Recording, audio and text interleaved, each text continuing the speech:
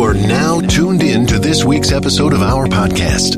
Today we are going to interview some of the greatest and most influential minds in our field. By sharing our collective expertise, we will show you how to harness, control, and use your own skill set to achieve ultimate success and live the life you want. And now, please welcome your host.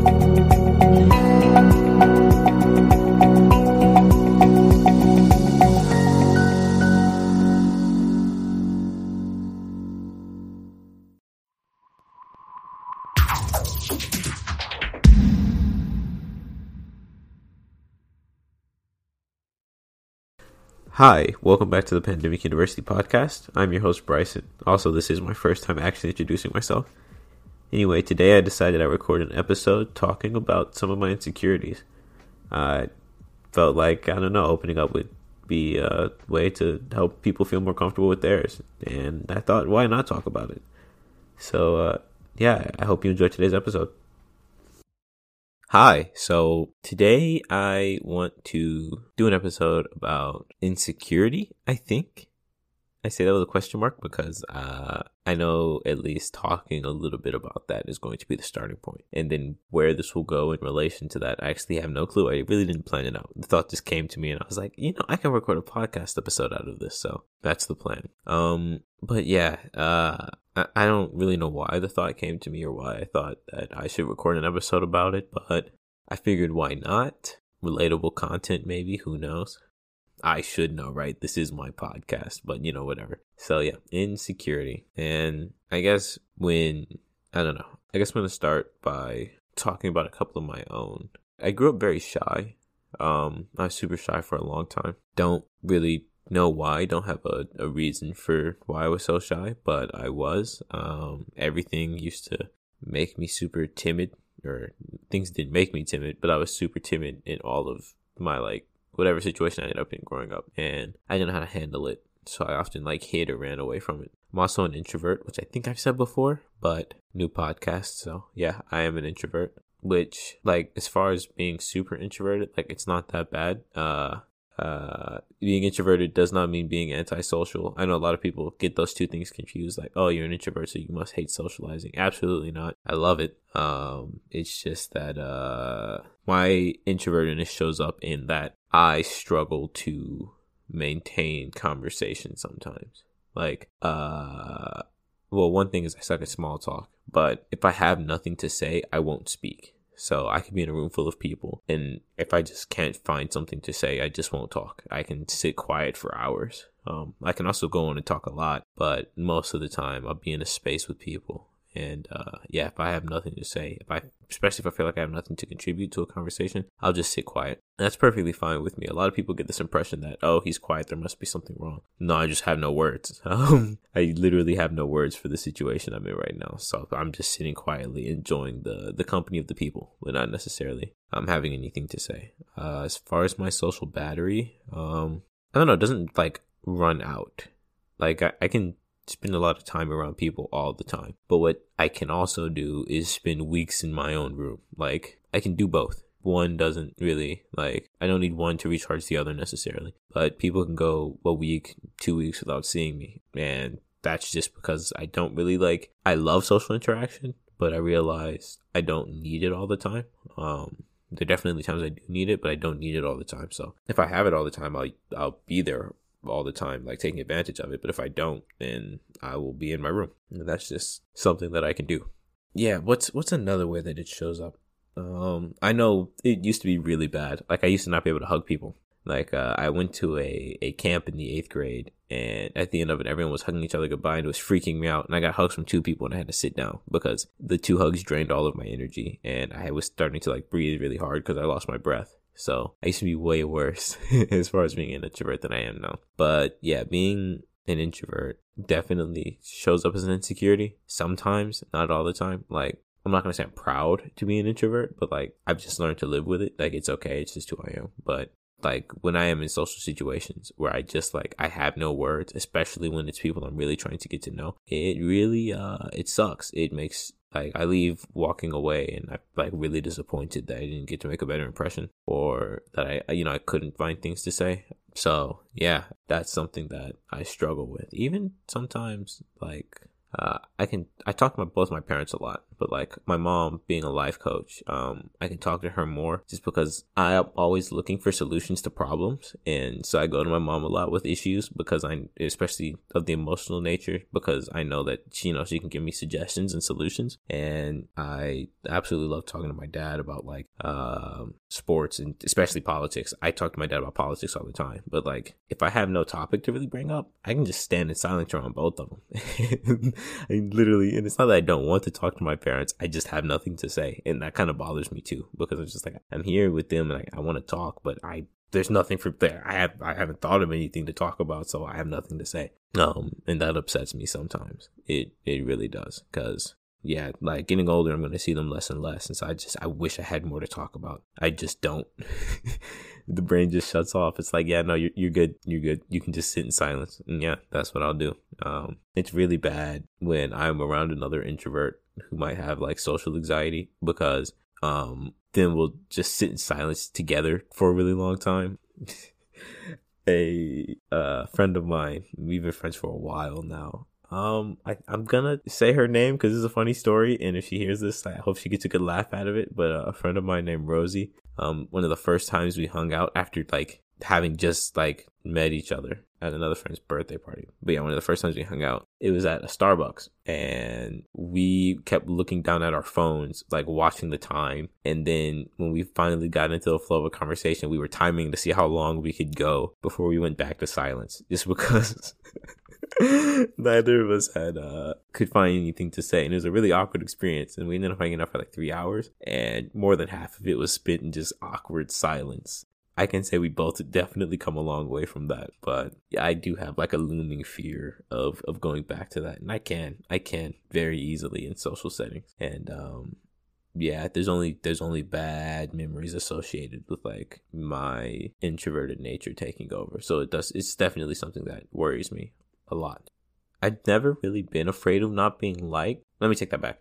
I was afraid of not being liked in middle school. And then as the high school years went on, I started to care less and less and less and less. And now, here in college, I really couldn't care less if people like me or not. It's a waste of time. Which, like, I know that sounds like super like cold, but it is. I know people who have this notion that, they need everyone to like them. They need to go and make all of these friends. I don't. If I make friends, great. I want to. But if I don't make friends with some people, then that's okay. It's just what it is. If not everyone around likes me, I don't care. I'm not going to work to try to make you like me. It's a waste of my energy. It's kind of a waste of time, and it's lying. It's dishonest, because if I'm working to make you like me, and the only way for me to do that is to hide certain parts of my personality so that you do like me, then you're not liking a real version of me. You're liking a presented version of me, and that's lying. And I'm not going to lie to you. Like, once again, that's a waste of time. So, that hasn't been something I've struggled with for a long time, but I do care about like, leaving a good impression on people. They don't necessarily need to like me, but, I do care about presenting myself in a respectable way, in a way that's not mean. I know I can be mean, but I'm not a mean person. It's just a trait I get from my mom, because my mom can be cold and callous sometimes, and it's just something I picked up, but not mean. I'm not a mean person. And so if I do set that impression on a person, I get kind of bothered, but not everyone's going to like me. So I just have to keep on living and move on.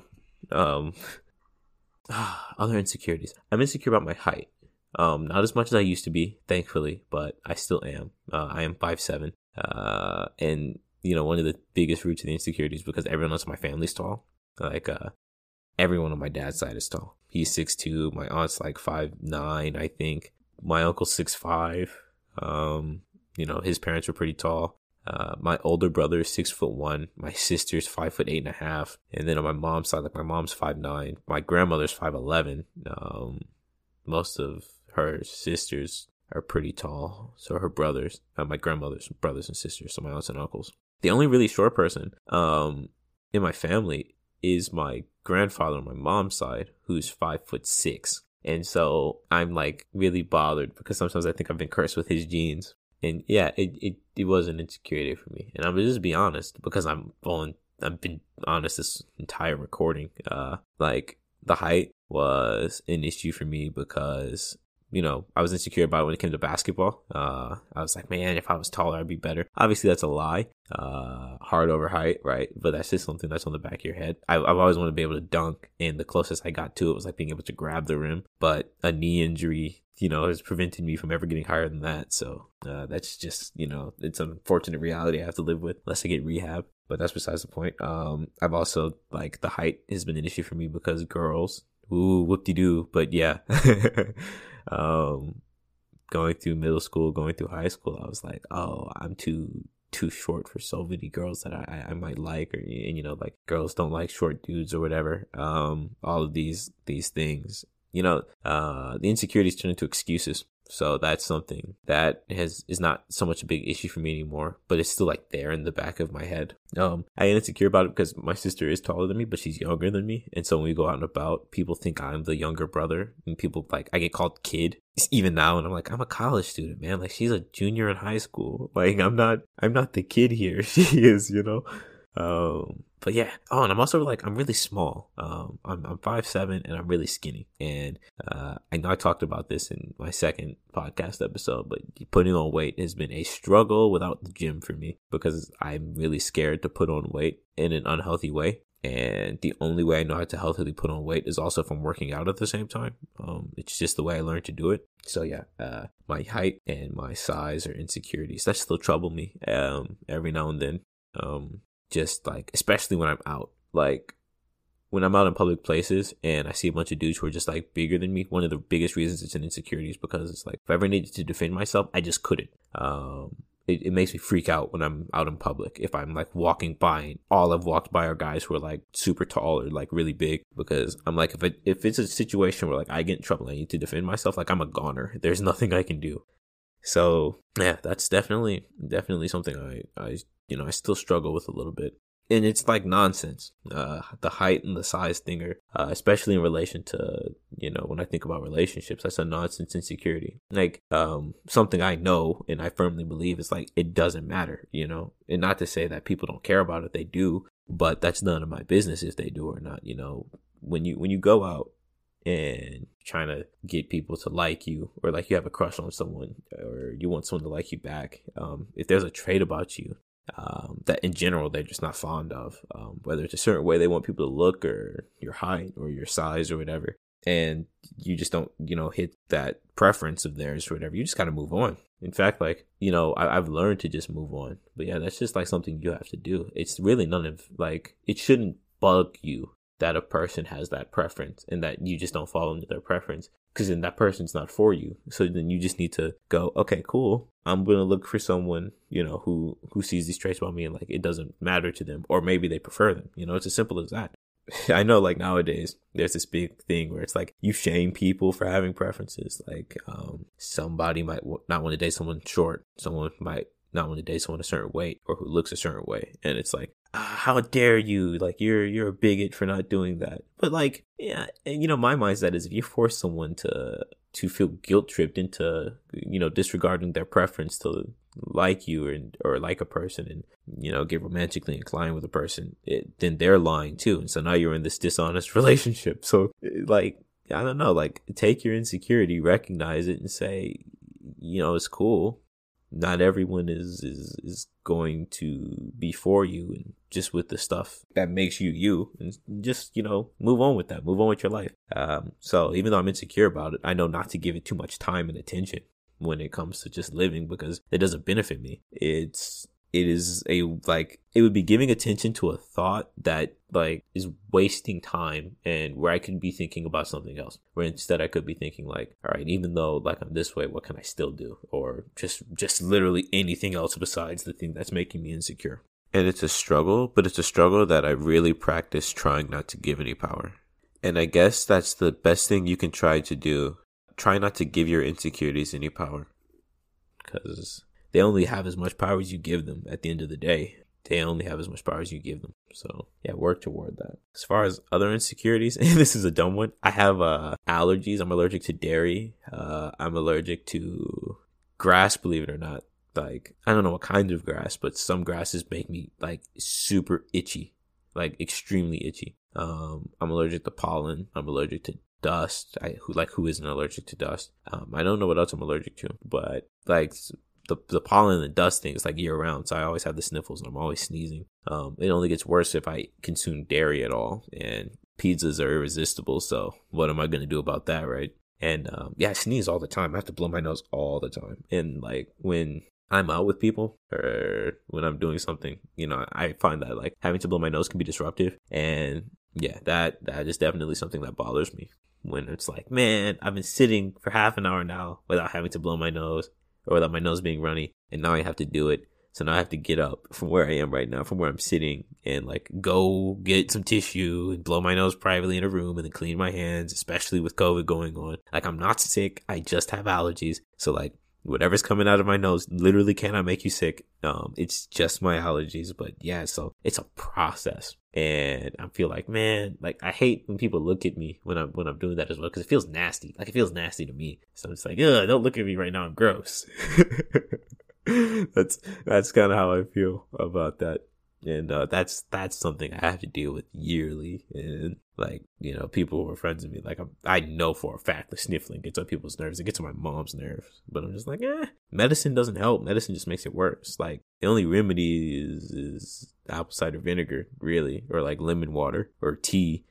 But to drink that constantly, it's like, it's not necessarily something that's cheap and something that's convenient to do all of the time, to keep a flask of lemon tea on me to keep my nasal pathways open. So yeah, that's something that like really, really bugs me. It's just the allergies. It's just the allergies. But it's just, once again, it's something that, I've got to live with. Most of the time, I just don't pay attention to it, thankfully. There are moments where it's definitely disruptive, and most of the time, I don't pay attention to it. I'm going to live like this for the rest of my life, right? So I can't really let that one bug me all the time. Otherwise, I'd be too scared to do anything. But yeah, insecurities. I don't know why I thought today would be a good day to talk about them, but yeah, it is. I figured it'd be a good episode to do, because I know tons of people, have their things that they struggle with. Oh, I look this way. Oh, I talk funny. Oh, I sound funny. Oh, like I'm only this tall. I'm not athletic, or yada, yada, yada, yada, yada, yada. A lot of the things about you are kind of permanent. So just own it. Own who you are. And listen, like I say this as harshly as possible. Stop looking for people to make you feel comfortable in your own skin. They will not. It's always nice when people do that. I'm not saying it isn't. It's a good thing when they do. But if you need that, you're in trouble. It's not people's job to do. That's something you have to come to terms with yourself. You need to be your own source of happiness and your own source of security. Period. There's nothing like, that's it. And that is a lifelong goal you work towards. You will not work for it for a week and then have it. It will go away as soon as it comes. It is something that always has to be ever present in your mind, that I'm working toward self-happiness and I'm working toward self-security. And yeah, that's it. Like, take your stuff and own it, and also be aware that people are going to make fun of you for it, and they're going to make you feel bad about it. And so what? So what? You're gonna have days where those things dig deep. They definitely do for me, and it's just like, cool. I'm if it's gonna do this for a little bit, cool. It can do this for a little bit, but it's not gonna have the rest of my day. I'm not gonna give this the rest of my day. It can have 5 minutes. I can feel bad about it for 5 minutes. Then I gotta keep living. It's as simple as that. You gotta keep living. Life isn't gonna stop for you, and if you stop, life is gonna keep going and leave you behind. Especially when it comes to things like this. So yeah, just make it a goal to be your own source of security. Ask for help. You might need help with it. Ask for help. But yeah, becoming dependent on others to do that for you is dangerous. That's a dangerous game. But yeah. I kind of want this one to be helpful more than anything else. Not the most like fun episode in the world, but I feel like opening up and sharing those and leaving that, I don't know, little message, like might be able to help someone feel more comfortable. You can reach out and talk to me about whatever. Like, this is, I want to build community through this podcast. Like, if I'm open to hear about people's stuff, like, because it's a journey. It is a long journey. It is a marathon, not a sprint, to become more okay with like who you are I know just as much as like the superficial things that make you insecure, there's like a lot of people to just get insecure and feel bad about like what they're capable of doing or what they're not capable of doing. Man. Okay. I've taken art for like 3 years back in high school. And I'm pretty good at graphic design. Haven't done it as much recently, but I'm pretty good at it. But I suck at painting. I can't paint to save my life. I'm not the greatest at drawing either. Even when I did graphic design and I had my group, I was not even the best designer in that group. In fact, I was the worst. I will openly admit that. All of my group mates were better than I am. And I know when people get into situations where like they're the worst at something, that can be like a huge source of like insecurity. That can make you feel like awful. But I mean, two things. Like first, you're always better than somebody. So if that gives you any comfort, just know that you will always be better than someone at something. There will always be someone worse than you.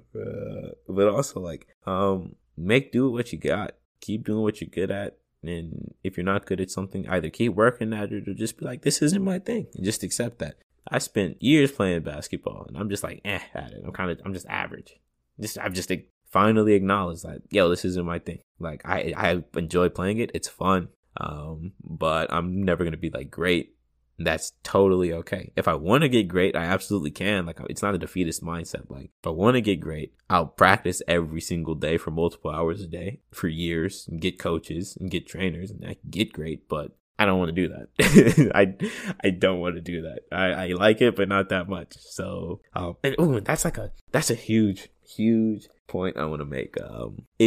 If you're not great at something, but you're not willing to put in all of the time and effort it takes to get great at that thing, don't be sad that you're not great at it. Just, find contentment, like become content in that, okay, here's where I am and this is the amount of work I want to do. So this is as good as I'm going to get. You just got to leave it there. It'll make you so much more happy. Like when I started doing that, I just started to get so much more happy because I'm just like, yeah, no, this is all the work I want to put in. So this is where I want to be. Like, so this is fine where I am.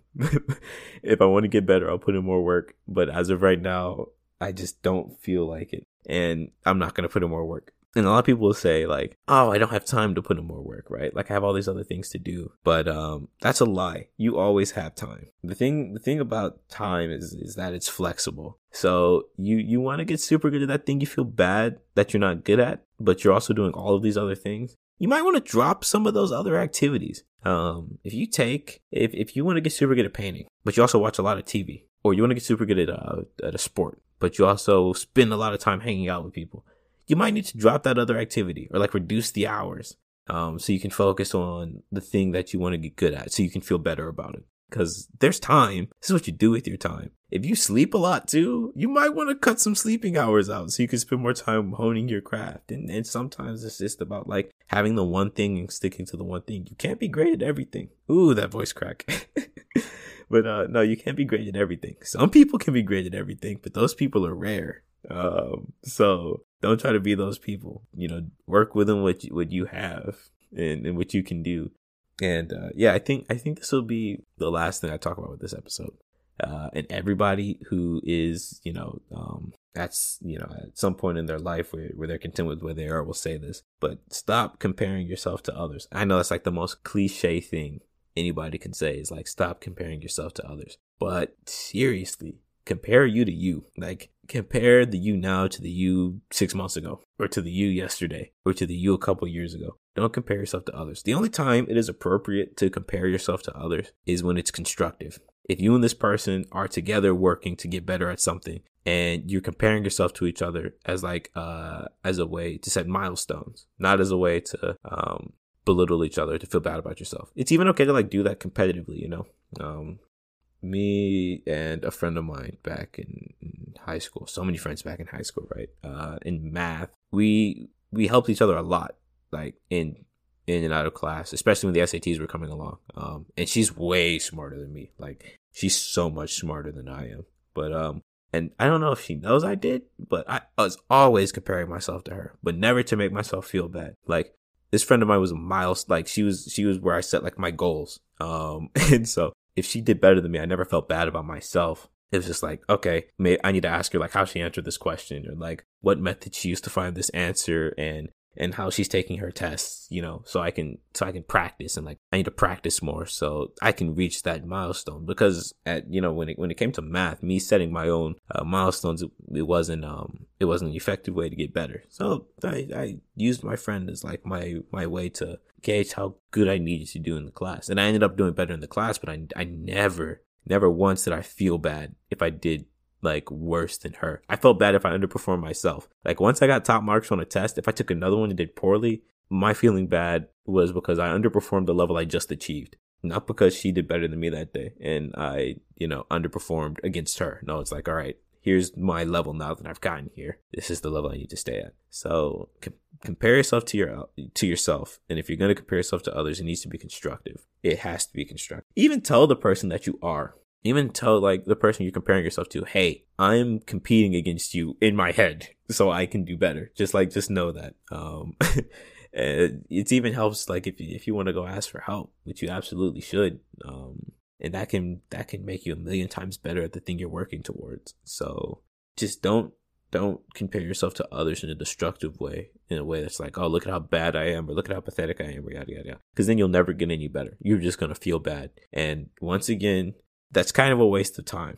And if you've noticed a trend with me, I do measure things and whether or not they are a waste of time. I want to waste time on my terms and not on my emotions terms. So if I'm wasting time watching TV, I want to waste time watching TV because I've decided that the day I chose to watch TV was okay to waste time on, not because I feel bad. And so I'm going to sit giving thoughts and attention to something that there's nothing I can do about, like that I have no control over. Maybe my time wasting metric isn't a good one. And so I'll say then it's unhealthy, or I'll say then that it won't get you to where you want to get to, or I'll say that it's going to make you a worse person because you'll spend so much time sad in these thoughts that it's going to reflect outwardly and people are going to see that on you. And so maybe if you care about your outward appearance, you might not want to spend time feeling bad about your insecurities, projecting your insecurities, sulking over the fact that you're not as capable as something that you want to be, because that'll show up. So yeah, with the things you can't control, whether it be, your height or your size or whatever, like just own that. And for the things you can't control, like that thing you want to get better at, work more for it.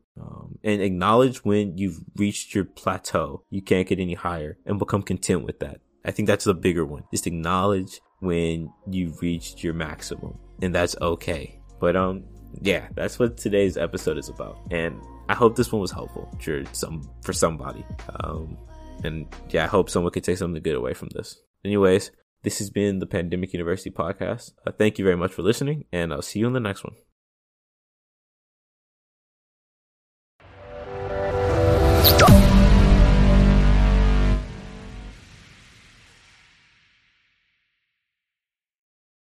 Progressive presents The Sounds of the Old World. The year is 2019, and someone is waiting for the previews to start in a movie theater. Hey, you want anything? Popcorn?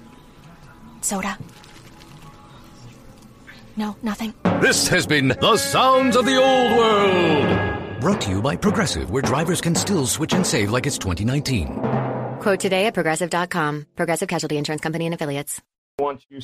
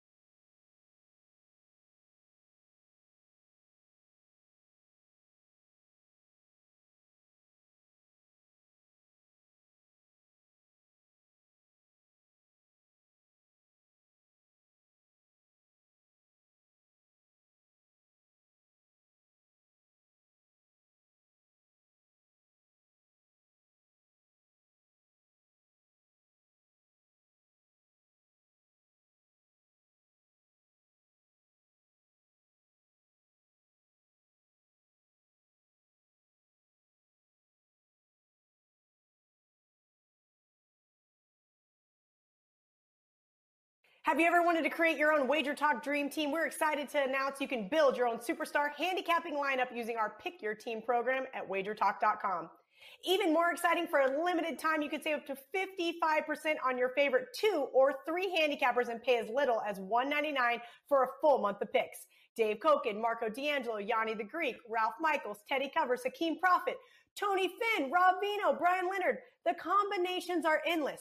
Who will make your dream team lineup? Just go to wagertalk.com, click pick your team, and personally hand select your handicapping roster. Our dream team promotion is only being offered for a little limited time before going back to regular price. So please make sure to take advantage of this incredible offer.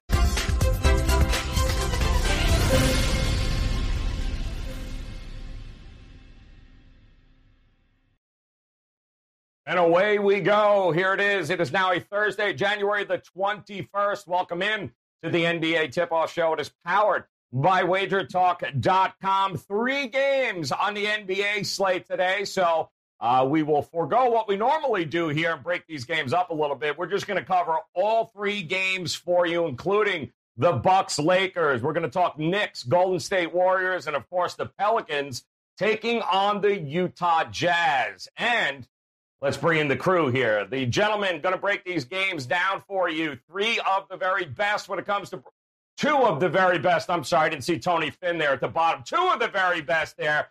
And then a guy who's got an ankle bracelet on. But Ski Prophet, welcome in my friend Brian Leonard in the house as usual. And there he is, Tony Finn, making it back by popular demand. We love Tony. Only kidding. Great game last night, of course, on the show. You guys were not here, Ski. You had the day off, but another contrarian winner there. We talked about the Sixers and Boston. Our good friend Andrew McGinnis went ahead and nailed the Sixers. There was the contrarian game that we talked about.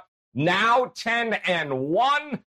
We will have to skip a contrarian play today because not a whole lot of craziness going on, except for maybe that Lakers-Bucks game. We'll get to that in a minute. But Ski, how you been, man? How was your night last night? You are absolutely rolling in the NBA, man. So what do you got going on for us today? What do you got coming up here at WagerTalk.com? I'm happy to see that contrarian keep it going. Yesterday, I had a good day. My best bet was on the Mavericks, and I had a 3-1 day, I believe. So good day, and we'll hope to keep it going. Tonight, right. I have a best bet up, and I have 2 more plays that I sent to subscribers, and one of them is a free play as well. So you can check my page for the free play. Get to Ski's page at WagerTalk.com. Make sure you're also following him at Ski Prophet there on Twitter. Also, always great information coming your way. Brian Leonard in the house, fresh off the set of Puck Time earlier this morning, crushing it in hockey, my friend. And how has the NBA been treating you, and what do you got going on today at Wager Talk? Yeah, I lost in the NBA yesterday, but had been on a nice little run. Over at Wager Talk right now, I've got a nice spot play in college basketball. I've had this game circled, and the line's even better than what I thought it was going to be. I also have 2 NHL plays, and instead of paying individually for both, you get them both in the same package for $29. As for the NBA, I'm going to give you my best play right here on this show as we speak. So up on the site, 2 hockey, 1 college basketball, and we'll have to wait just a couple minutes to get that NBA best bet. All right, I love it. That is what we call a tease, ladies and gentlemen, boys and girls. Very nice, Brian. Not his first rodeo. Speaking of rodeo, let's bring it. Where is he? Tony Finn, my man. How you been, brother? It's been, it feels like not long enough, but how are you, Dan? What's going on in the NBA? What do you got at Wager Talk? Everything's great. I could win a few more games without question and lose less. But life's good. You guys know me. It's a good day when I wake up. So let's go at it. Let's talk basketball. By the way, I don't have anything up. I have my plays entered. I'm putting packages together as soon as you and I get done, Joe. All right. Well, let's keep him on point then and get that while he still can. So let's start with the first game here tonight, guys. Game number 1, the game that a lot of people have circled here on the calendar and looking forward to, and I know certainly Ski is looking forward to this. Lakers, Bucks here, guys. Now, interesting enough, this is it started going the Lakers, at least it opened up a little bit the Lakers' way. I'm starting to see the Bucks now. There's some question on whether or not LeBron is going to play, but I feel like that's every day is questionable along with Anthony Davis. Right now, I'm seeing 2s across the board. Opened up, I'm seeing 228, pretty much still right around that 228, a couple of 229s out there. So, Ski, let's start at the top, my friend. Lakers, LeBron, possibly, not possibly. How do you even keep track of this Lakers team in this game tonight? Well, I've been having success following them lately. This is the kind of road that I want the Lakers in. When, for one, they're off of a loss and they don't usually lose back-to-back games, and they're on the road. And I always talk about they take pride in winning on the road. They've won all 7 this year. And going back to the beginning of the season last year, they're 41-11 straight up. And you're just asking them to win the game. I look at Milwaukee. I think they beat up on lesser competition, and when they play the tougher teams, it's not as good. And this year, they're 1-4 against the spread versus 55% when teams are greater. And the Lakers are the opposite. They're 4-1 versus better competition. So I know the Lakers will come to play. I don't think it's a question if LeBron's going to play. Like you said, this is every day, and they continue to play. I don't see why this game they would pick to sit out. I think the Lakers bounce back. I like them to win. I don't think they need any points. And I also think, if you like Milwaukee, I think you wait because Anthony Davis and LeBron are going to play, and the line's going to go in your favor. So that's how I feel about the game. I like the Lakers, and I like the under too. I know the Lakers are a great defensive team. It's been laid out how to stop Giannis, and I just think both teams can play a decent amount of defense, and this one stays under the number 2. The number I have for the game was 225.5, so I think it's a decent edge. All right, a little bit of an edge there. It's on the total. Both of these teams there, Brian Leonard, coming off of losses, interesting losses there, with the Lakers melting down against Golden State and the Bucks not being able to hit a 3 at the buzzer. But how do you have these two teams right now at this point in the season? Do you give the edge to Milwaukee at home? Yeah, this is a game I definitely want to watch. I don't know if I want to play because I want to bet on both these teams. Ski mentioned the Lakers off of a loss. They're 3-1 against the spread off of a loss. Milwaukee 5-0 against the spread off of a loss. You go back, the last 2 or 3 years, Milwaukee's been a team who is great in revenge and great off of a loss. So I don't want to go against them, but I also don't want to go against the Lakers here, especially after they blew that 14-point lead last night. So it's a situation to me where I think the better play, and it was talked about a little bit, is the under here. You take a look at possession length defensively. Milwaukee's last in the league. The opponents take 14.8 seconds per possession, which is last in the league. And if you look at these teams, from a defensive strength of schedule, they both played very easy schedules so far defensively. Lakers 30th, Milwaukee 28th. With the consideration of how much this game means for each team, obviously for bragging rights, because these are two of the best teams in the NBA, I think the under may be the way to go here. I think Ski's right on it. All right, under it is. And Tony, listen, you followed the Lakers this year. We know what we're getting with Milwaukee. They are definitely, both teams coming off a loss are going to be ready to rock and roll here. Who do you give the edge to, if any, in this game? Well, I'd put a free play out, and I played Milwaukee, but Ski's right about waiting on. If you're going to play Milwaukee, you're going to be better off waiting. So maybe you might get a little better than a pick or a -1 or whatever the case may be. I haven't looked at it this morning, but last night when I put the free pick up, I think it was about a pick or a -1, one of the two. Listen, the Lakers are 7-0 on the road. They're 1-6. Overs to unders as a visitor. When they get on the road, Ski's correct. They take a lot of pride, and that pride rests defensively. They hang their hat on being able to get stops. There's a few numbers here that I find pretty interesting. Last year, Milwaukee was one of the best teams, I think 37 points in the paint. Opponents scoring 37 points in the paint. This year, they're still in the top 5. They're allowing a little more at that 40 or 42, and their schedule hasn't been difficult. The Lakers get about 50 points a game this year in the paint. They've all, that's who they are. They're not going to be, although most would argue, maybe even Ski would argue with the fact that I thought they took way too many threes last year during the playoffs. They ended up winning, but that's what this team is. And both of these guys mentioned the under. My best bet is the under. And I don't know if I'm jumping the gun on that or not, but that's what I like here. At 228, 229 is what I got this morning. I think is a little bit high. I think this is a game that's going to be played hard, and for this to go over, one of these two teams is going to have to shoot better than 50% of the field.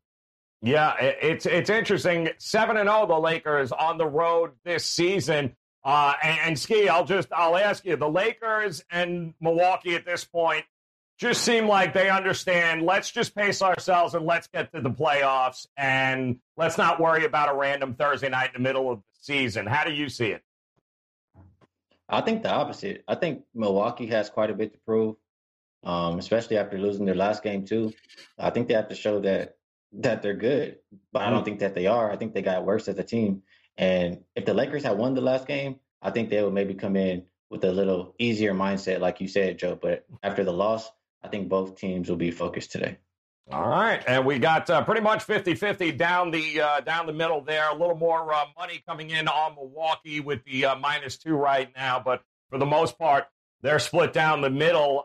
Let's take a look at the New York Knicks, game number 2 here. Knicks taking on the Golden State Warriors in this matchup. It opened up 5.5. I'm seeing 4.5 now, pretty much. A 5 or 2 also opens up at 216 as a total. I'm seeing 215, 214.5 across the board. Brian, let me start with you, my friend. This Knicks team seems to they're coming along. They're getting better and better every game. Golden State, the vintage Golden State in that last game against the Lakers where they came back and won, being down double digits heading into the fourth. But how much do you trust Golden State in a matchup like this? Yeah, Golden State's a team that is playing a little bit better than what I thought. With the 8-6 record, with the injuries they've had, I think they're doing pretty well. I've watched these Knicks play. They're 7-8. A lot of people don't give them a lot of credit, but I like this Knicks team. They play very good defense. Points per possession, number 5 in the league. Effective field goal percentage, number 2. This is a team, if they get any type of offense, they could be a tough team. And we've seen that in a few games this year where they get really hot from the outside. And it's going to be really tough to beat the Knicks in that regard. I have this line a little bit cheaper for my power rating. So Golden State coming off of the big victory over the Lakers. I think the line's a little bit high. I can understand it going down. I think you probably got another point of value on taking the Knicks here. Lean that way. Won't be betting it myself, but I can see the line move. Two totally different contrasts here. You got a Knicks team who's going to look to slow it down there, Tony Finn, and you've got a Golden State team that just wants to score as many points as humanly possible. So talk to me here as far as how you see this game is going to play out. The number hovering around 4.5 for Golden State. Well, I would say this. Arguably, one of the teams that's been most impressive early on, as Mr. Leonard said, they've surprised a lot. They surprised me a little bit. This is going to be a playoff team. I'm convinced now they're going, if Curry stays healthy, they'll be a playoff team. I lean to taking the Warriors as a dog. I think when they opened up the season, they opened up the first 6 games. They were underdogs 4 times, I think. Twice they weren't. That was against Chicago and Detroit, I believe. But, they were 3-3 coming out of the first 6 games. And what they did against L.A. on Monday was more about I think the Lakers they have never won on Martin Luther King Day, if I'm not mistaken. Or, it's been years, or at least quite a few games. So there's just days that you and I and the rest of this crew shouldn't be working. I guess Lakers shouldn't be playing on MLK Day. They opened the season 3-3 against the spread. I thought was impressive. While that was one of the covers was against Chicago and Detroit, and the other was against a team that can't stop anybody, being Portland. This is a team that I think I'm looking forward to. Already, they have some games coming up where they're going to be in Phoenix, and I can't remember what the other game was, but I looked at them this morning before the show, and I felt like they were going to be in a good spot where they were going to probably be getting 5 or 6, maybe even more on the road, and thought they were going to be a good play. So today, the Knicks, listen, Coach Tibbs has done a great job with this team. Brian's right. They're 7-8, and some of the teams they've beaten aren't pushovers. So what I've found with the Knicks so far is I think they're tough to gauge. I think they're tough to assess, and I'm not certain that you know what you're going to get every night with the team, and Tibbs has done more with less than anybody in the league. That's what I got. You got anything else? Did you leave anything out? You good? All right, good. Ski, let's go. Ski, talk to me here, my friend. Golden State Wiggins is turning out to be a halfway decent sidekick to Steph Curry here. They've what have they covered? 6 of their last 9 overall. They've beaten the Knicks 5 of the last 6 at home. How do you have this game lined up here tonight? Yeah, they won 2 games in a row. Well, first off, that comment about Golden State that Tony Finn made, that's correct. And unfortunately, I took Golden State the first 2 games and then got scared off. Wait, hold on. Did you just agree with Tony Finn? Wow. Holy shit. Mark this down. Mark this moment down on the tape. My word. That's why I had to let it be known. He won something. And he didn't win nothing. He lost a bet. Go ahead, Ski. Yeah, in this game, though, I mean, I think somebody rests for Golden State. Wiggins was questionable yesterday. He has they could rest him because of his knee, or maybe somebody else gets the day off on a back-to-back. And for the Knicks, Alec Burks should be back in. That's a lot of points that they should get back, or at least another scorer. They've won 2 games in a row, I believe. I'd rather have Golden State, like Tony said, as a dog or close to pick 'em. I don't know that I want to be laying this many points right now on a back-to-back. So if I'm playing this one, I'll probably be grabbing the points with the Knicks.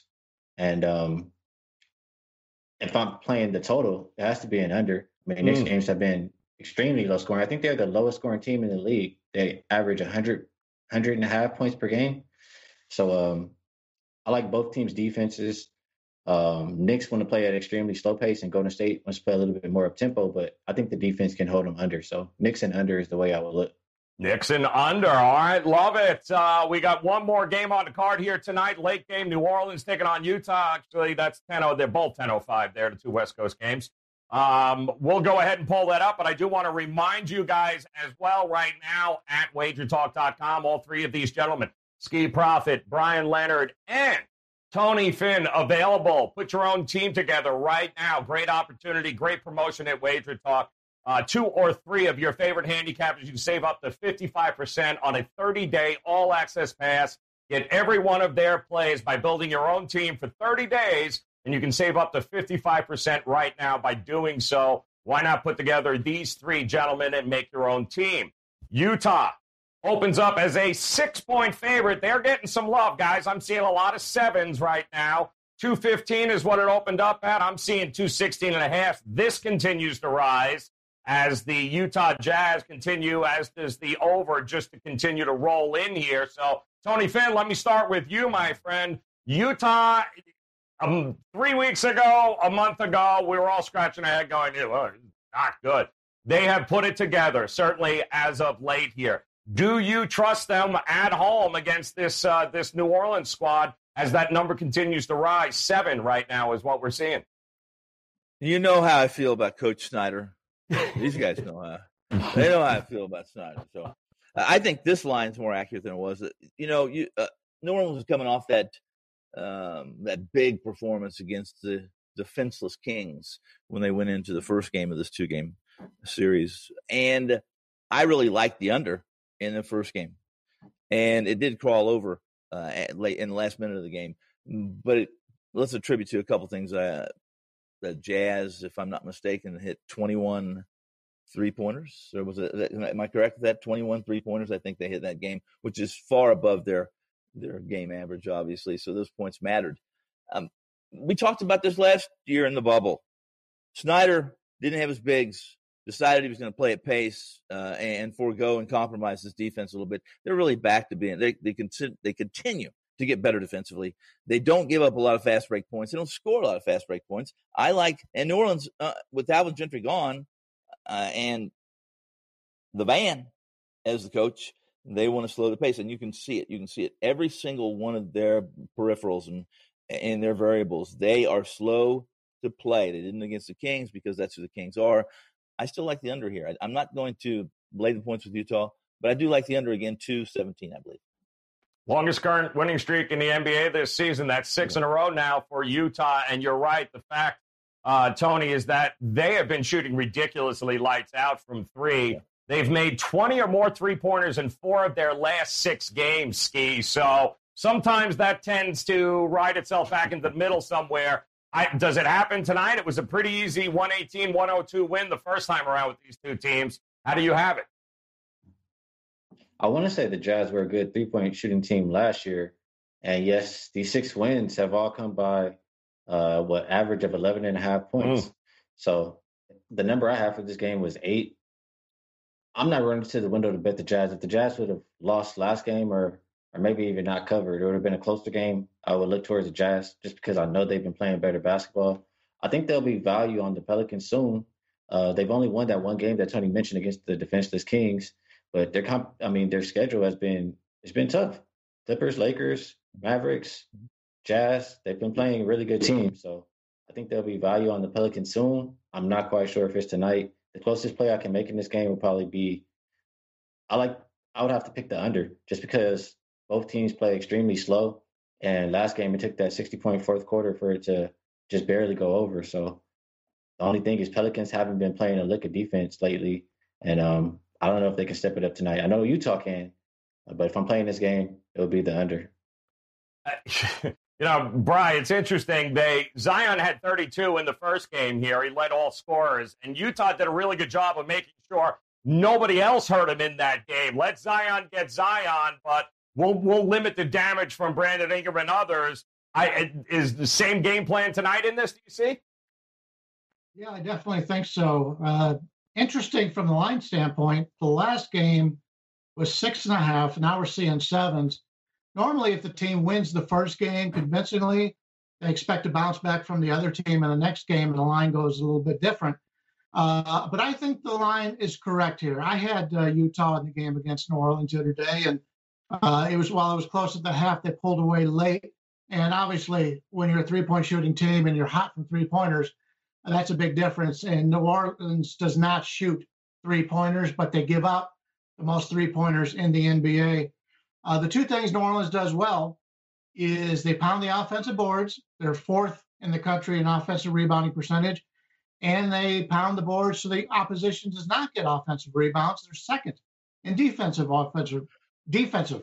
rebounding percentage. So you've got the two things that they do very well, but you take a look at Utah, they're 5th and 9th. So they're one of those teams that can compete with them on the glass, on the offensive glass, and keeping the opposition off the offensive glass.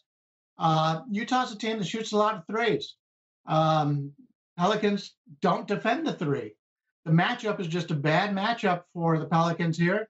Normally, you'd see a little bit of a bounce back from the team, but if you read the quotes from New Orleans, they don't know what to do because they're getting beat by the threes all season long. They don't have the personnel to match it. They go inside and go with the big men, but until they can start defending from distance and play a team that's going to be struggling from distance, they're not going to cover. And I don't think they cover this game. I like Utah. All right, liking Utah in this game here to make it 2 in a row. And it's a good card tonight. We only got 3 games. We'll have a bunch more tomorrow. But for the 3 games here, some really interesting matchups across the board. So we'll just run through it again real quick for those of you just joining us. Ski, I'll start with you. Of the 3 games, what might be your best bet for the evening here for the show? If I'm picking one for this one, I'll go with the Golden State and New York under. New York only scoring 100 points per game, only allowing 102 points per game. I know both teams will play defense, so I like the under in that game. All right, going under. Go ahead. I just wanted to mention one thing from what Brian said. I said that it might be for the Pelicans, but I don't know. The coach doesn't seem like he knows what they're doing. Like you said, they don't have the personnel to match the three-pointer, and they still continue to play slow. So I don't know what they're doing. Interesting. All right, where you going? Best bet here of the night. Talk to us. Yeah, it'll have to be the Utah Jazz. It's just the matchup situation. Like I said, I used it the other day. Watched the game, turned out exactly how I thought it was going to be. The line's telling me that the people that also watched that game thought that New Orleans wasn't going to be able to match them, and I agree. I just think it's a bad matchup for the Pelicans, so I'll take the Jazz here. 7's a decent number. It's one of the keyer numbers in the NBA. I don't want to lay more than that, but you can lay 7 or less. The Jazz are the way to go. Interesting. All right there, Tony Finn. Might there be a contrarian play in you somewhere on the board here? Talk to us, my man. Where are you going? Well, I blew that earlier. Remember, I told you my best bet as I sent to you guys earlier, was the Los Angeles Lakers and the Milwaukee Bucks under the 229 is what I got. I think it's creeping down a little bit. But how about what happened to the shits and giggles used to do? How about playing under? You want a shits and giggle parlay? All right, talk to me. Yeah, come on. Okay, I was going to say I play under all 3 games tonight, and that's your 3-team shits and giggles parlay. I don't know. I don't want to step on your toes, Mr. Joe, because that's your play, not mine.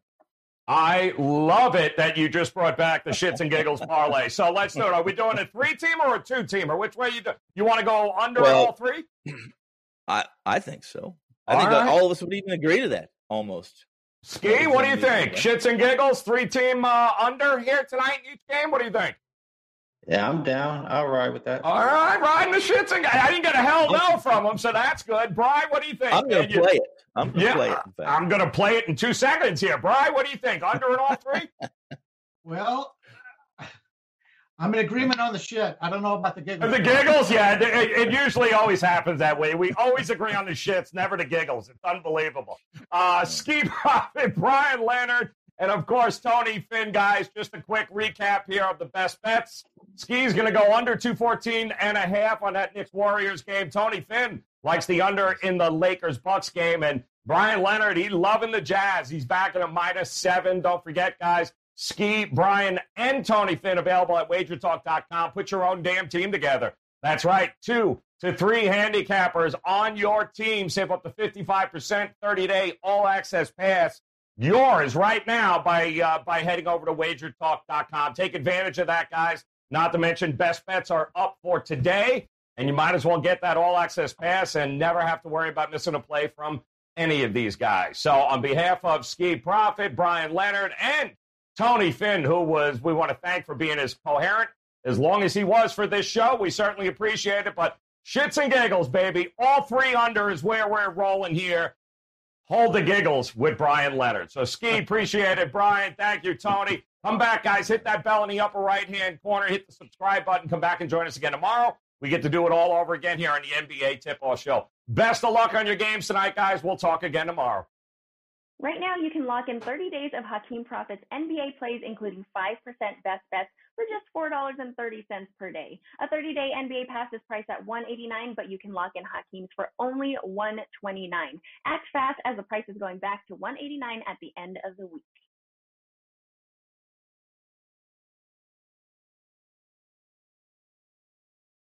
Progressive presents The Sounds of the Old World. The year is 2019, and someone is waiting for a table at a restaurant.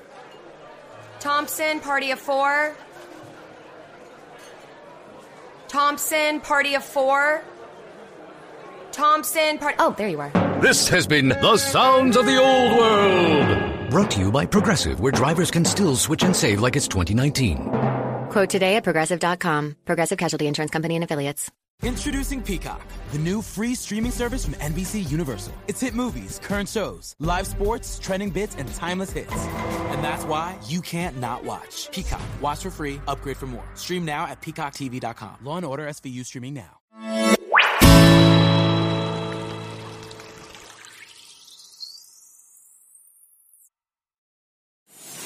Inspiring interviews with today's top landlords. This is the Rental Income Podcast. And now, Dan Lane. My guest on the podcast today is a rental property investor, and he also owns a property management company. And I think that puts him in a really unique spot because he can talk about what's working and what's not working for him, as well as for the properties he manages. He has some clients that are really successful with their rental properties, and others that aren't doing so well. And I want to find out the ones that are doing well, what are they doing? What are they buying? What kind of neighborhoods are they in? How do they want their properties run in comparison to the people that aren't doing so well with their rental properties? So let's take a really quick break. We'll thank our sponsors. We'll come right back and we'll meet Lee Blackburn from Nashville, Tennessee. Being a landlord just became a lot easier thanks to Tenant Cloud.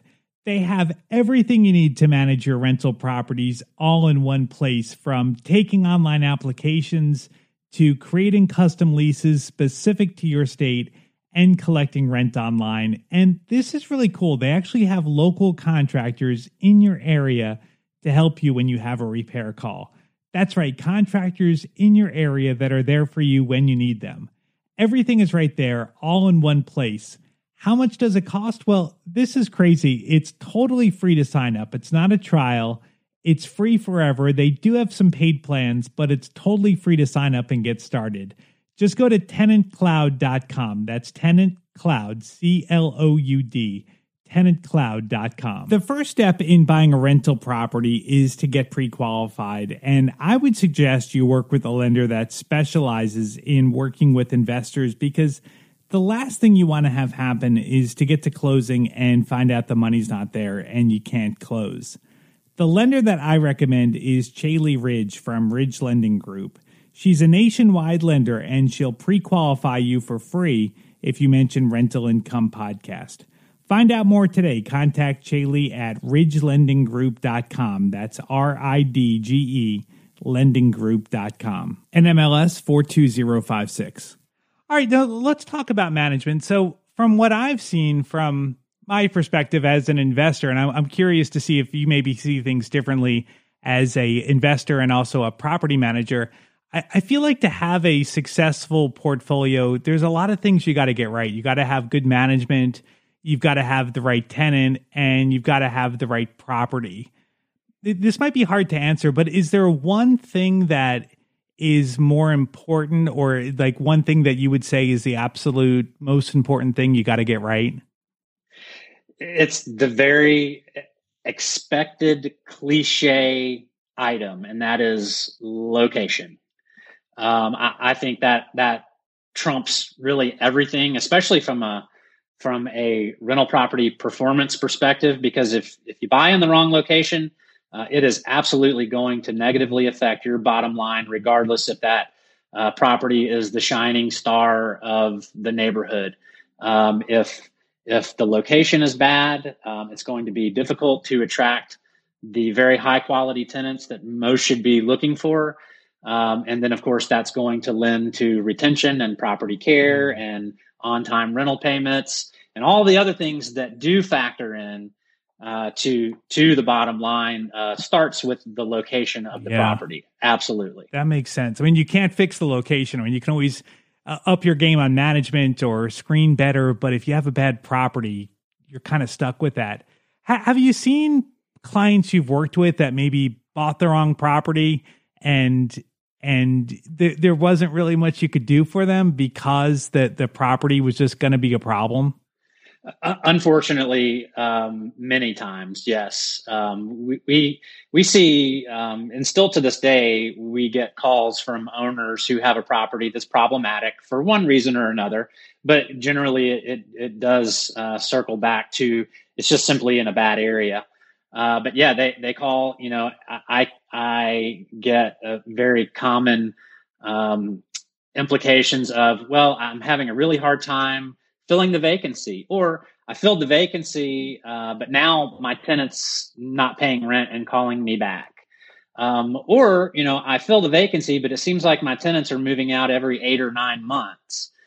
So, you know, there's a lot of circular activity that occurs as a result of that. And unfortunately, we do get those calls from distressed owners, kind of looking not necessarily for a way out, but certainly looking for assistance to get it restabilized. And, you know, the fact of the matter is, in some, if not many instances, it's just an impossibility due to the nature of the property itself. Sure. Yeah. All right. Well, let me pick your brain about some of the things that you have seen work for property owners and some of the things that maybe haven't worked. And so, like, for the neighborhoods, with location being so important, what is a good location look like? What should an investor be focusing on when they're looking for a good rental? Yeah. So from a broker perspective, we use the term, basically, a focus on crime statistics is the best qualifier or reference to location. You know, obviously, you know, people look at good schools. That's not always a make or break, especially in the Nashville market, which is where we are operating. But I think if you can boil it down to it's either a high crime area or not, that's really going to kind of tell the story that you need to know. Right.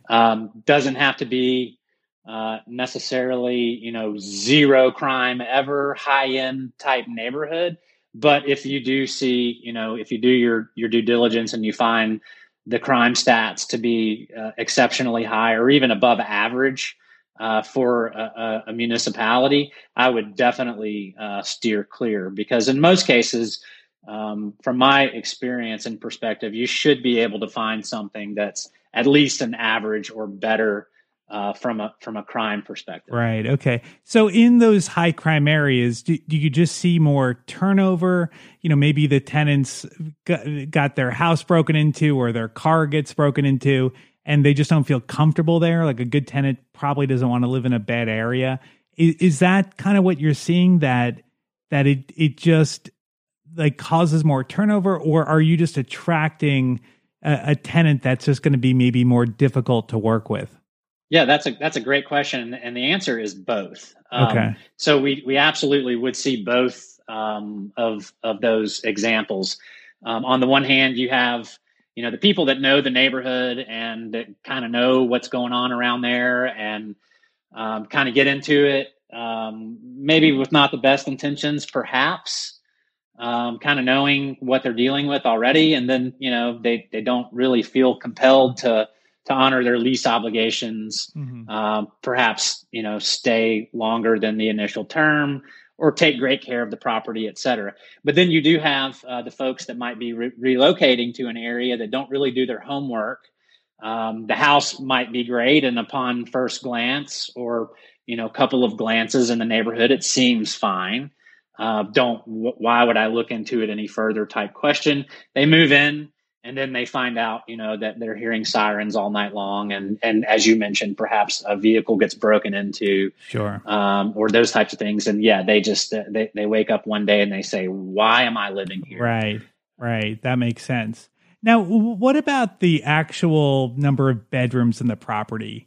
Like, is a 3-bedroom the best kind of property to buy, or does it matter? Like, do 2 bedrooms in your experience rent quickly, or even 1 bedrooms, or maybe on the other side, 4 bedrooms? Like, does it matter how many bedrooms the property has? Yeah. And I would say that might perhaps be a market specific question, but from my experience, as you noted, and in my primary market, it really doesn't matter. 3 bedrooms rent pretty much as easily as a 2-bedroom or vice versa. It really just depends on the overall demand on the product. We do find single family homes versus a condo type property do lease better.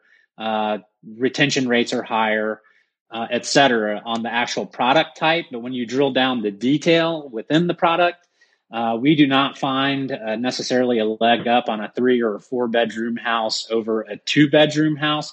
It just depends on the general demand component. I think from a resale perspective, I think, a lot of people think the rule is a 3-bedroom, 2-bath house with a garage and a small maintainable yard is going to sell better than the next. I have not seen that in direct experience. Okay. Like I said, I think, especially in my market, single family homes absolutely trump a condo type property, for many reasons, which might be worth another call one day. But I think 2 versus 3 bedrooms really doesn't make that big of a difference. And do you see more turnover? Like, so they all rent pretty easily, but do you see more turnover? Because my impression, I don't own any 1-bedrooms, but my impression would be that you're maybe going to get a lot of people that are younger or earlier in their career, and maybe they're more likely to move. Am I right in thinking that, or not really? You are, to a degree, absolutely. There is a fundamental level of transience with a quote unquote smaller property, and that's going to lend to the demographic that's living in these properties. So on the one hand, a single family home with 3 bedrooms considered perhaps a larger larger house, is generally going to attract perhaps a young family with school-age kids. And we absolutely do see longer occupancy rates for that property type versus the one-bedroom, urban periphery flat that, a guy right out of law school trying to get his legs under him professionally is going to live in, has easy access to downtown, maybe a really high-end finish. And then, life/professional trajectory changes and, he takes a job across the country. We do see more transients in the smaller type properties. So yeah, that's a great point. Okay. Awesome. All right. Let's talk about budgeting for repairs. Like this is something that, I always think about, like, to make sure I'm putting enough money aside for stuff that's going to break, or maybe even longer term stuff that's going to need to be replaced at some point. Like from looking at your portfolio that you manage and also your personal experience, what do you think is a good amount of money to put aside for repairs? Yeah, that's a great question. We generally tend to recommend to our clientele, and this is also a personal rule that I hold, is about $1,000 a year for basic, routine, normal maintenance. And really, in any given property, of course, it certainly can vary by the size of the property. But generally speaking, I think if you have a $1,000 budget per year per property, that should be a pretty safe amount to keep on hand. And now, obviously, that does not really address larger ticket capital expenditure type items such as HVAC replacement or roof replacement. But for your basic leaky faucet, broken window lock type maintenance things that we see very regularly, I think $1,000 a year would be very, I think it would be considered a conservative amount. Right. Yeah. And I guess that's probably going to depend on the condition of the property too, right? That if the property is in really good shape, it might be lower, or if the property is in pretty rough shape, it might be higher. Of course. Yeah, absolutely. yeah. And so, my response there kind of factors around the notion that, we manage an inventory at scale. So, I tend to speak in statistical averages a lot. So sorry about that. But yes, of course, you're going to have your contingent factors of, what's the current condition of the property and the age of the property. Those will certainly factor in. Yeah. Do you ever, have you ever had a client or a property that you managed where the owner maybe didn't have the property in the best condition? Of course. Yeah. 17 years in this business, I've seen it all, and that's certainly something that I've seen really more than I like. Yeah. Because ultimately it's not a fun scenario for anyone, but yeah, we have certainly seen and taken on properties that were in not necessarily disrepair, but perhaps had a higher level of deferred maintenance than I personally would be comfortable with. And I'll kind of give you a quip that I had from a client a couple of years ago that internally we got a pretty big laugh out of it. But he first year or so of managing the property, it seemed that he had ongoing expenses for normal maintenance. Nothing was out of ordinary per se. Nothing technically was questionable, and it was really a lot of minor things that just simply needed to be done. And the comment was made, well, I've owned this property for 5 years now, and I haven't had to do a single one of these things. So why now all of a sudden that you're managing it, do I have to do these things? And, the obvious answer is, well, because you've obviously neglected your property for 5 years. Right. And so that, and we were able to have a very detailed discussion about that. And I think it was a scenario where, that particular owner, felt like he kind of put his foot in his mouth with that comment. But we do see it. And, I think preventative maintenance and ongoing maintenance, and in other words, not deferring that activity, is really critical to overall high performance rental property. Sure. All right. Let me ask you a couple of questions about my portfolio. As a property manager, I think it'd be interesting to see what you think. So I don't like to raise rent. If I have a good tenant that always pays on time, doesn't cause any problem, when the lease comes up, I'll generally just renew them at the same price that they're paying. Do you think I'm leaving money on the table by doing that?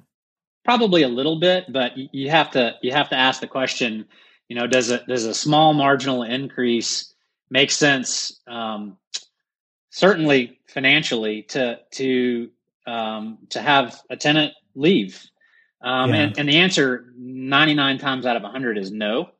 But then the other question that I think kind of gets pushed aside, and it's a little less tangible, is you go for that marginal increase, and in our market we see 2 to 3% annual increases is generally attainable, and we don't get significant pushback from tenants, but sometimes we do. And I think the corollary question that you should ask there is, for an additional, say, $30 to $100 a month in rent, and you all of a sudden give your tenant a really bad taste in their mouth, and perhaps they even subconsciously begin to take, less quality care of the property, or they pay their rent a couple of days later than they used to. And they are certainly now thinking when the lease is up again, they're going to already potentially have 1 foot out the door. Right. So I tend to maintain a similar philosophy, and that is, if it's a great tenant, retain them, certainly at the cost of a marginal rental increase. Yeah. Yeah. Like, to me, it's just not worth it. When you look at the cost of a turnover, that, there's always going to be some expense, and then you're going to have vacancy. And to me, it's not worth it for an extra $20 a month or $30 a month. So, if you put that on paper, it does not pencil out from an underwriting perspective, for sure. Yeah. All right. And then the other issue is kind of interesting. So I have a property that's in a homeowners association, and the president of the homeowners association sent out a letter the other day saying that he was he thought that the neighborhood was starting to go downhill a little bit, that there was trash around the neighborhood, and he was just basically yelling at everybody, telling them to step up their game and to make the neighborhood nicer. And, obviously I want the neighborhood to be nice too, but I have a property manager, and I didn't know how to explain that to the property manager in a way that they're going to be able to explain that to the tenant when there's nothing specific that the tenant is doing wrong. So how do you think I should approach that with my manager? Well, I think that's a fairly direct response, and that is assuming that you have detailed HOA rules and regulations formally attached to your lease and part of the lease itself. I think it's just a simple reiteration of the tenant's obligation and responsibility to the lease to be adhering to those rules and regulations. Yeah, that's a fairly straightforward process. Now, unfortunately, and I don't know how much of this you want to hear, but around our marketplace, we hear regularly from HOA managers, well, this neighborhood has so many rentals in it, it's just getting run down. Mm-hmm. And, I think that's a terrible qualifier. We always, the tongue in cheek comment is, renters are people too. And I never really understood the notion of, why renters versus buyers should have any disparity. Right. They're both entities that are living in a home and paying their bills. So, what structural difference does it make?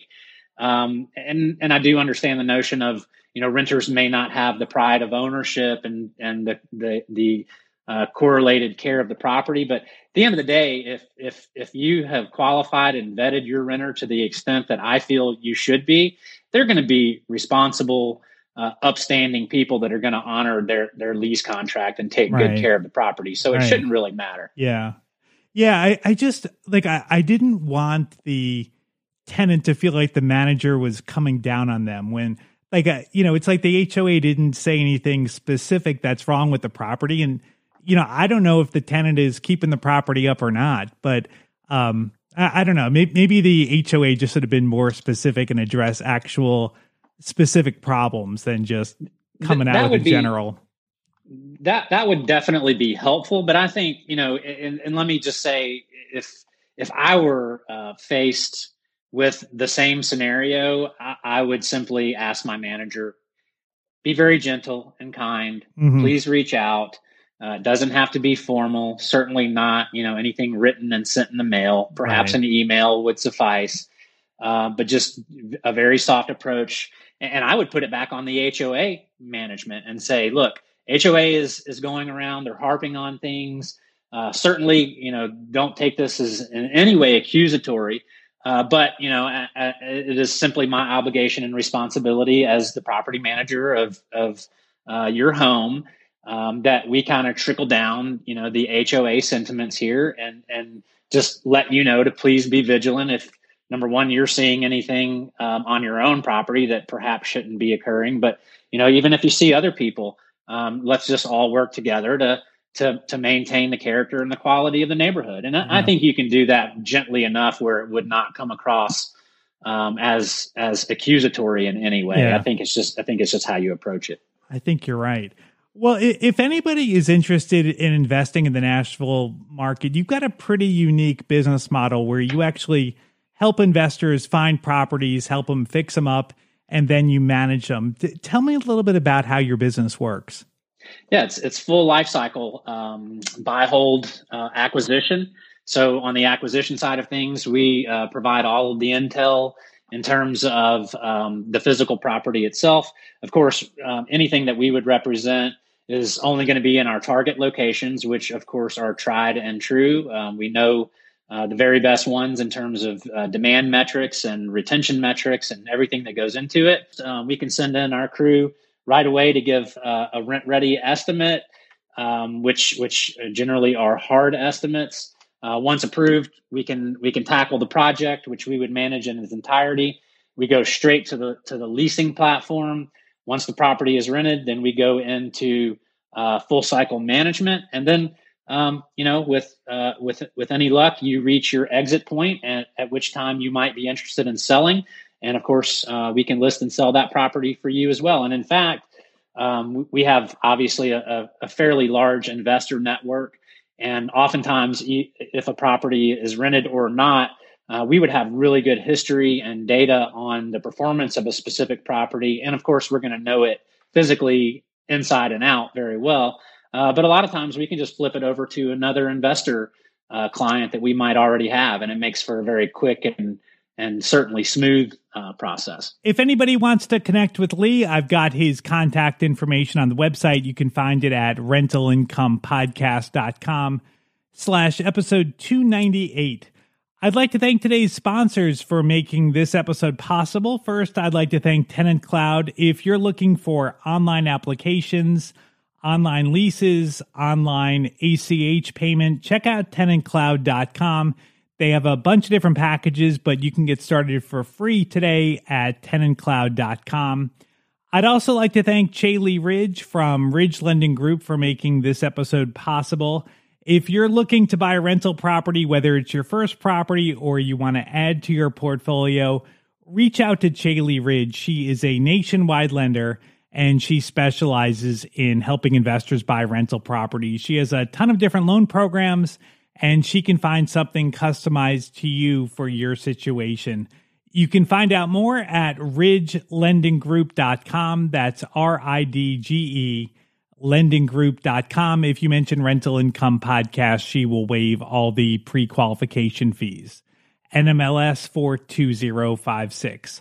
Thank you so much for listening to the podcast. Make sure you subscribe. We have new interviews every single Tuesday.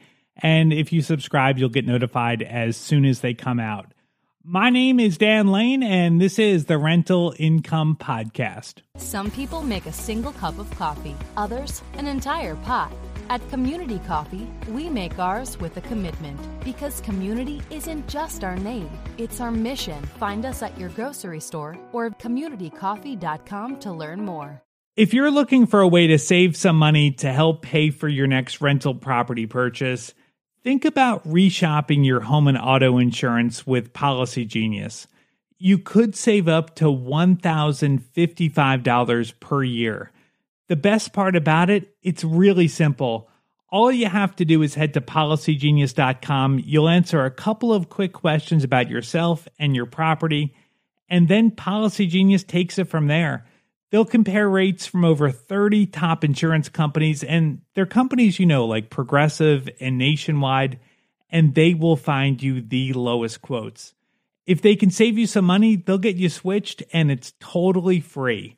So if you're a homeowner, make 2021 the year that you save up to $1,055 by simply reshopping your home and auto insurance. Just head to PolicyGenius.com to get started right now. Policy Genius. When it comes to insurance, it's nice to get it right. Welcome to Virtual Meditation with Shiloh. Hello? Today we're working on forgiving ourselves for not knowing the difference between upload and download speeds before getting cable internet. That's oddly specific. Repeat after me. I am not my cable internet. Wait, I don't have cable. I'm not a bad if my video calls, more like video stalls. Hey Shiloh, there's something... I will get AT&T fiber. And I will switch classes until you do. Slow upload speeds? You're not a bad person. You just need better internet. With 20 times faster upload speeds, AT&T Fiber delivers a faster internet experience than cable. Get AT&T Fiber with no annual contract. Limited availability in select areas. Call 1-877-ONLY-ATT. Check eligibility at att.com/getfiber based on combined internet 1000 wired up and download capacity versus major cable providers 1 gig service with uploads of 35 megabits per second. Speeds vary, not guaranteed. Restrictions apply. Once upon a time in a convenience store, a woman asked, which zero-calorie drink will I like more? The cashier said, I have a thought. Coke Zero Sugar always hits the spot. The taste made her heart fill with laughter, and with her Coke Zero Sugar, she lived happily ever after. Coca-Cola Zero Sugar, unbelievably delicious. No trip to the store is complete without the unbelievably delicious zero-calorie taste of Coke Zero Sugar. Pick some up at Kroger today.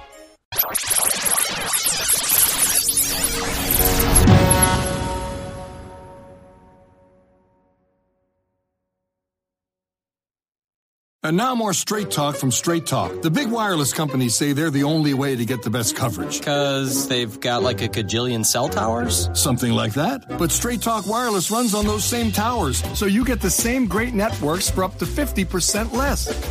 I wonder if they're counting that one in Kickapoo, Kansas. Oh boy. Switch today and get our unlimited plan for just $45 a month with 25 gigs at high speeds and no contract. Straight Talk Wireless, no contract, no compromise. Savings may vary. See straighttalk.com.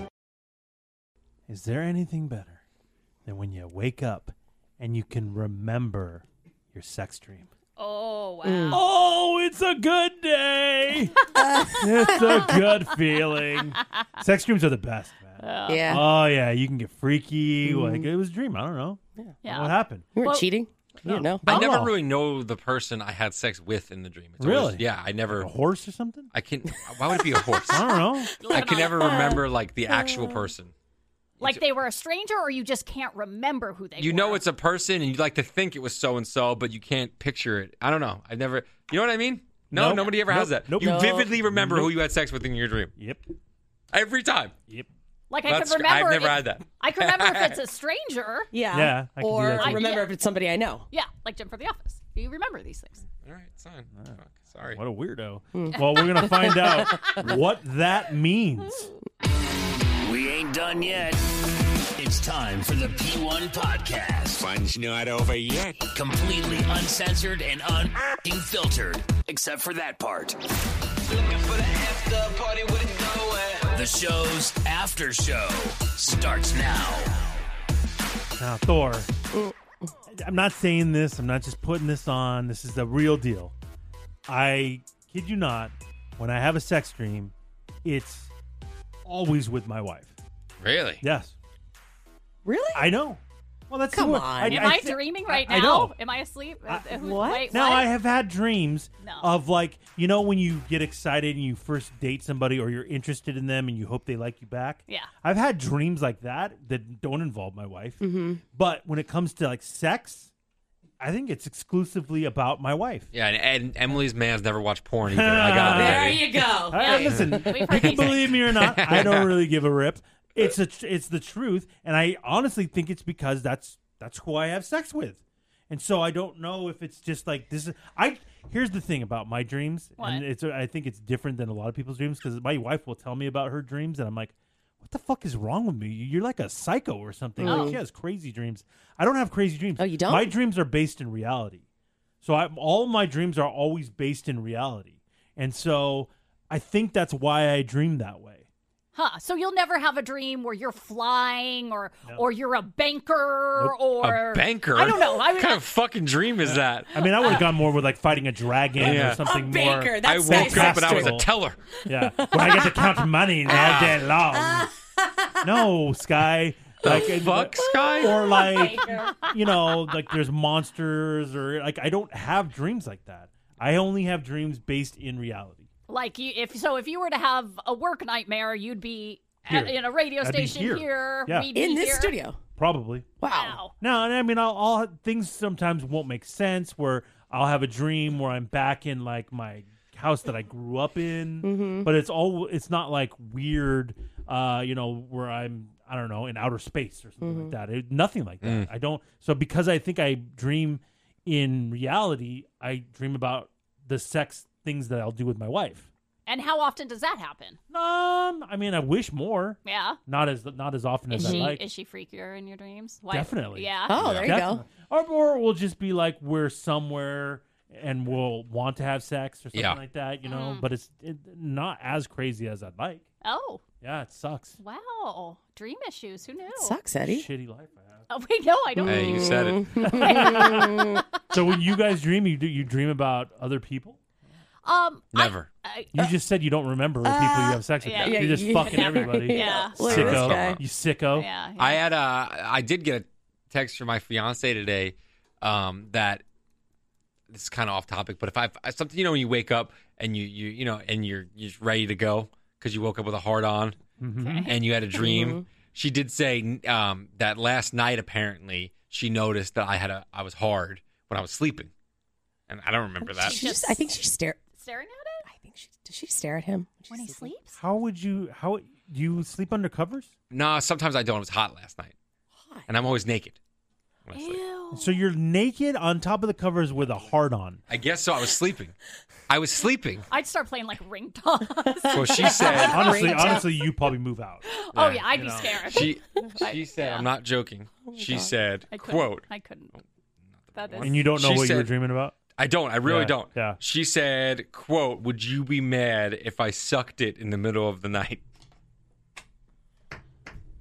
Guys? And I went, yeah, because I got to work the next morning.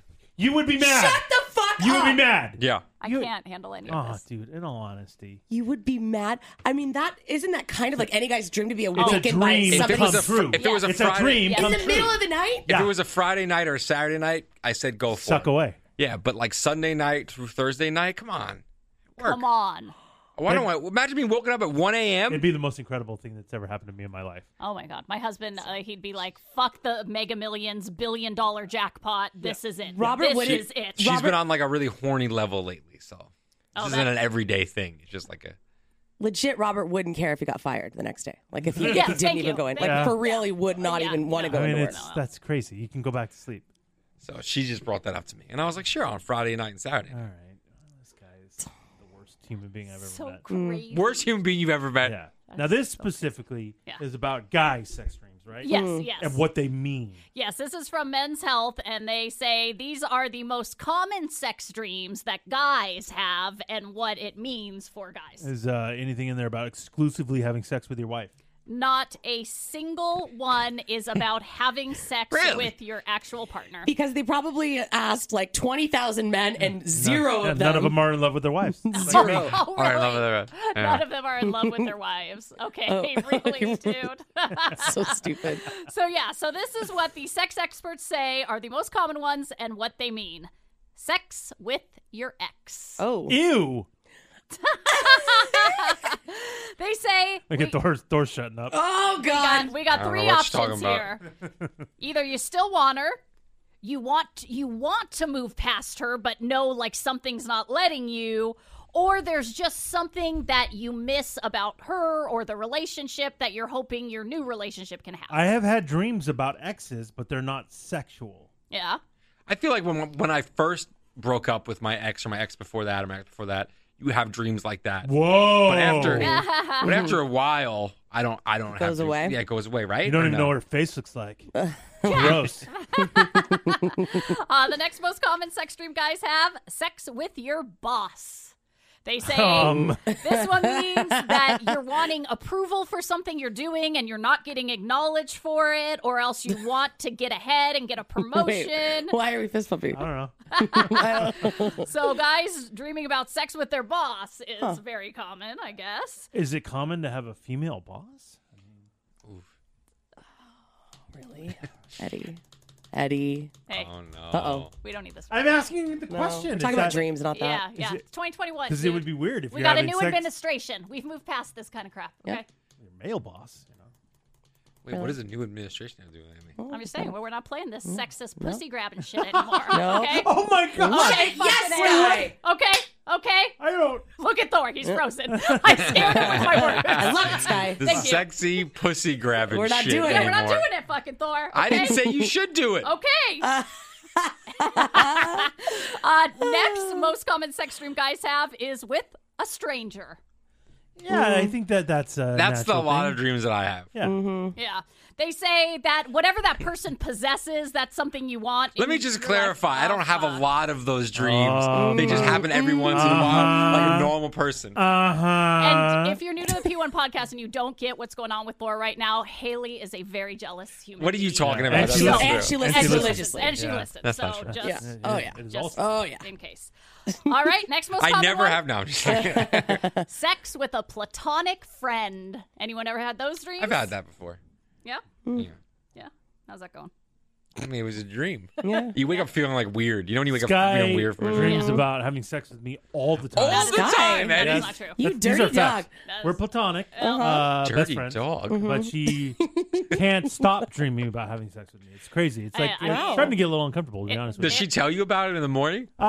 Yeah, she does and says, "Don't say anything," and then now I'm saying something. I So mean- now I feel like a jerk. I mean, it but- happened once, I think, in Oh, 2002. really? Oh, really? And it wasn't even Wow. sex. I was for He was some face fucking reason, you? Yeah. no one was face fucking anyone. There was no He was penetration. like David Lee Roth when you were at that Yeah, concert. buddy. Yeah, okay, stop Riding my that. crotch in your face. No, when you're wearing leopard spandex. I wish. No, for some reason, I was stranded somewhere and needed to be picked up. Oh, I and bet. She remembers it like it was yesterday. Yeah, how do you remember this? Well, a because- dream from 2002. Because it meant so much to her. Well, no, because Eddie brings it up all the time and jokes with me about it. So I'm stranded. And I need to be picked up. And for some reason, Who you like, gonna call? There's only one person I'm gonna a call. hero in your life. Yeah, you ain't Who's calling the gonna pick me up? Ghostbusters. You're Yeah. calling Big Eddie. That's it, baby. Big dog coming to eat. And Arr, so arr. I call Eddie, and of course he's super nice. He's like, "Yeah, if you need me to pick you up, yeah, of course I'll come pick you up." And then I realize I am fully only wearing lingerie. Oh. Like Wow. like see-through Sup. lace See-through. teddy type of deal. And Eddie's coming to pick me up, and there's nothing weird about it, and it's totally normal. And We I'm just fucking. no, we're not fucking. You're just picking me up because I was stranded, Oh. but for some Oh, you reason know I why. was stranded in lingerie, and that Yeah, was the end girl, I of got you. that dream. So no, Dreams about me all the time. Wow, I- Sky. Crazy, man. Kind of seems like you were asking for it. I mean, that was Yeah. 9 years ago, right? No, wait, 18. 19? 2002. 19, 18 years ago. Yeah. Shit. Oh, She doesn't shit. do math. I don't do math. Lost a decade there. Okay, the next most common sex dream guys have is cheating, either being cheated on or you are the cheater. My fiance. That's sex dreams? Yeah, I don't think that's sex Yeah, dreams that's being ba- cheated that's on. awful. Well, no, like you're seeing the sex. It's not like just the cheating. But sex dream you think is good, like exciting. Oh. Like the cheating dreams are bad. Yeah, those are Yeah, I scary. don't like that. No, you'll take a pass on that one. Yeah, I'll take a pass. Oh. My Yeah. fiance has cheating dreams all the time. Why do you keep cheating on her? I don't know. That's pretty fucked up. Stop that. And she'll get Trust like mad at me. issues. She'll get mad at me. When she wakes up. Yeah. Yeah, I kind of get that. I had a dream the other night that Robert was kissing some other girl. Ew.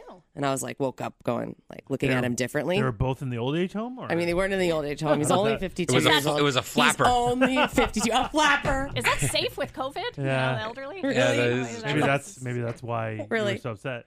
No, Yeah, it and wasn't an old lady. You get mad at him. He didn't do anything. I didn't like verbally go "fuck you," but I like for a second. You just said I look at him differently. You look at just for a second, yeah. I get so that. you like realize, you know what I mean? But you do. You're like, asshole. Spit at him. Yeah. Spit it and wake up and spit on. Kicked him in the balls. When Haley does that now, I go, "Was she hot?" Ew. Sure, that helps the situation. Oh my god. Well, because it's so stupid. Yeah. I agree. Like I'm not. It's so stupid to me. So if you're gonna bring it up, I'm gonna joke Sky about does it. this all the time. Well, it's stupid. You couldn't, right, Sky? Yeah, luckily for me, it's been a while, but I went through a string of them, and I'd get so fucking pissed. That's so crazy. And I would hate his face. It would take until noon every day Noon? for me to make He eye didn't do contact. anything. Yeah, that fucker. Anyway, Oh my God. they say if you're having these dreams, that means there's something on your mind about your relationship that you need to actually talk about and work through What's because going on with Robert, huh? some sort of problem there. Staying after hours. Oh. Need to look into that. The next most common one for guys is bondage and domination type of dreams. Never had any. Yeah, I'm not into that. Yeah, they say if you're having the bondage dreams that you have to let go of something in your life and you're curious about that. And the dominant dream means that you're craving more control in your life, guys. Next is someone outside your sexuality zone as a common dream. What's that like, Thor? Not denying it. Yeah. Well, I just laughed it off. Okay, that's cool. It's cool, bro. Yeah, it doesn't Just a matter. Dream doesn't mean anything. It's a safe place. I don't anyway. have dreams like that, Eddie. Oh, really? Yeah, I don't. You don't have dreams where you maybe you're just sucking at one time. No, I don't. That's fucking crazy. I don't have dreams like that. Is it? I've never had a dream like that. I can honestly say that. Come on. I would say if I had a dream like that. Really? You would? Yeah, I would. But I've never had a dream like that. Wow. Stop it. Well, according to the experts, this doesn't mean that you want man love or anything. Oh. They just say there's a Man love? Yeah, they just say that there's a person that you Rawr. you admire their traits and you want to be more like them, and somehow your brain flips that into you guys. Thor's definitely had a dream about me. No question. No, No question about it. I have not Now, had a in dream. Thor's dream, is he giving or receiving? I'm not having dreams like that. He's always He's a bottom. I think he's a bottom. He's a No. bottomsy? He's, he's little spoon. First of all, I'm very dominant when I have sex. You're a little So spoon guy. I'm not. No. You are. I know. What do you mean? You admit you're little spoon Yeah, all with the time. little spoon, but when sex comes, I'm not little spoon. You're not taking it up. No, yet. I'm not. Are you two literally arguing about who gets to be on top? Why? Of course I am. No, I am not. It's a good argument, and we all know Eddie's on top, right? Thank Oh, you. 100%. Okay, 100%. Thank you. Thor's taking a big Ask Haley how I am. Look at it with his I arms am not. crossed. I am not that. Yeah, she'll tell us that she wanted to suck it the other night, and you said, "Ew, no." No. I didn't, first of all, Get away. I didn't say ill. I didn't say ill. I just said no. Ew, your boobs are getting in the way. Gross. Gross. Your boobs. Okay, and the final most common dream, and this is weird and creepy, but everybody is a little different. Maybe you don't find it weird and creepy. They say disturbing or violent dreams, and that can go. That's normal behavior for Yeah. Emily. I don't know what you're. Nobody has to dream about that. for It her. just goes on in my life. Yeah. So that's fine. Yeah. So that goes anything from play choking all the way to Play? legit violence. Yeah. God. And they say that is a sign that you feel like you don't have much control in your life and you would like more control over your life. Well, not really having those issues. No? No, not No, good. I just dream about my beautiful wife. No. Oh, yeah, I Really, bet. Eddie? What's the problem? I bet. Really? It's true. Yep.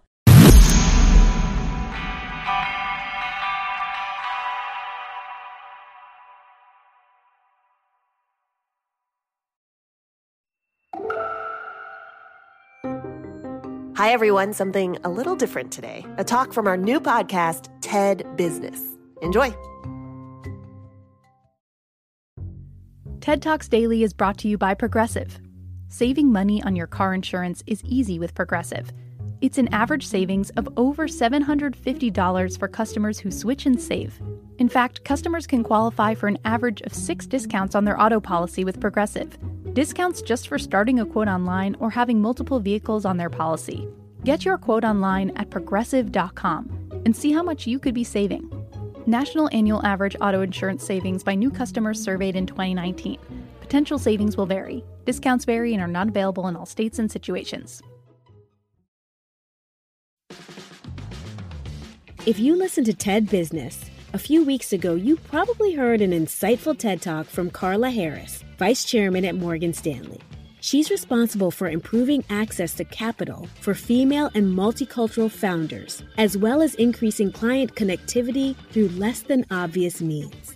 That's the type of innovative thinking that's happening at every echelon of Morgan Stanley. So it's great news that Morgan Stanley is offering Thoughts on the Market. Thoughts on the Market offers concise and insightful takes on current events and market implications, all from a variety of voices at the company. Get a fresh perspective in 3 minutes, 3 times a week. Just search Thoughts on the Market wherever you listen to podcasts. $16 per hour. This amount is above the national minimum wage, and it may seem like enough for entry-level employees. But based on their circumstances, it may be far from enough. What if a person's a single parent? What if they send money every month to a relative in need? What if they're still struggling to pay a $50,000 medical bill from an accident a few years ago? Even if you look at the average hourly market rate across the U.S., $30 per hour may not be enough to keep people from living on the financial brink.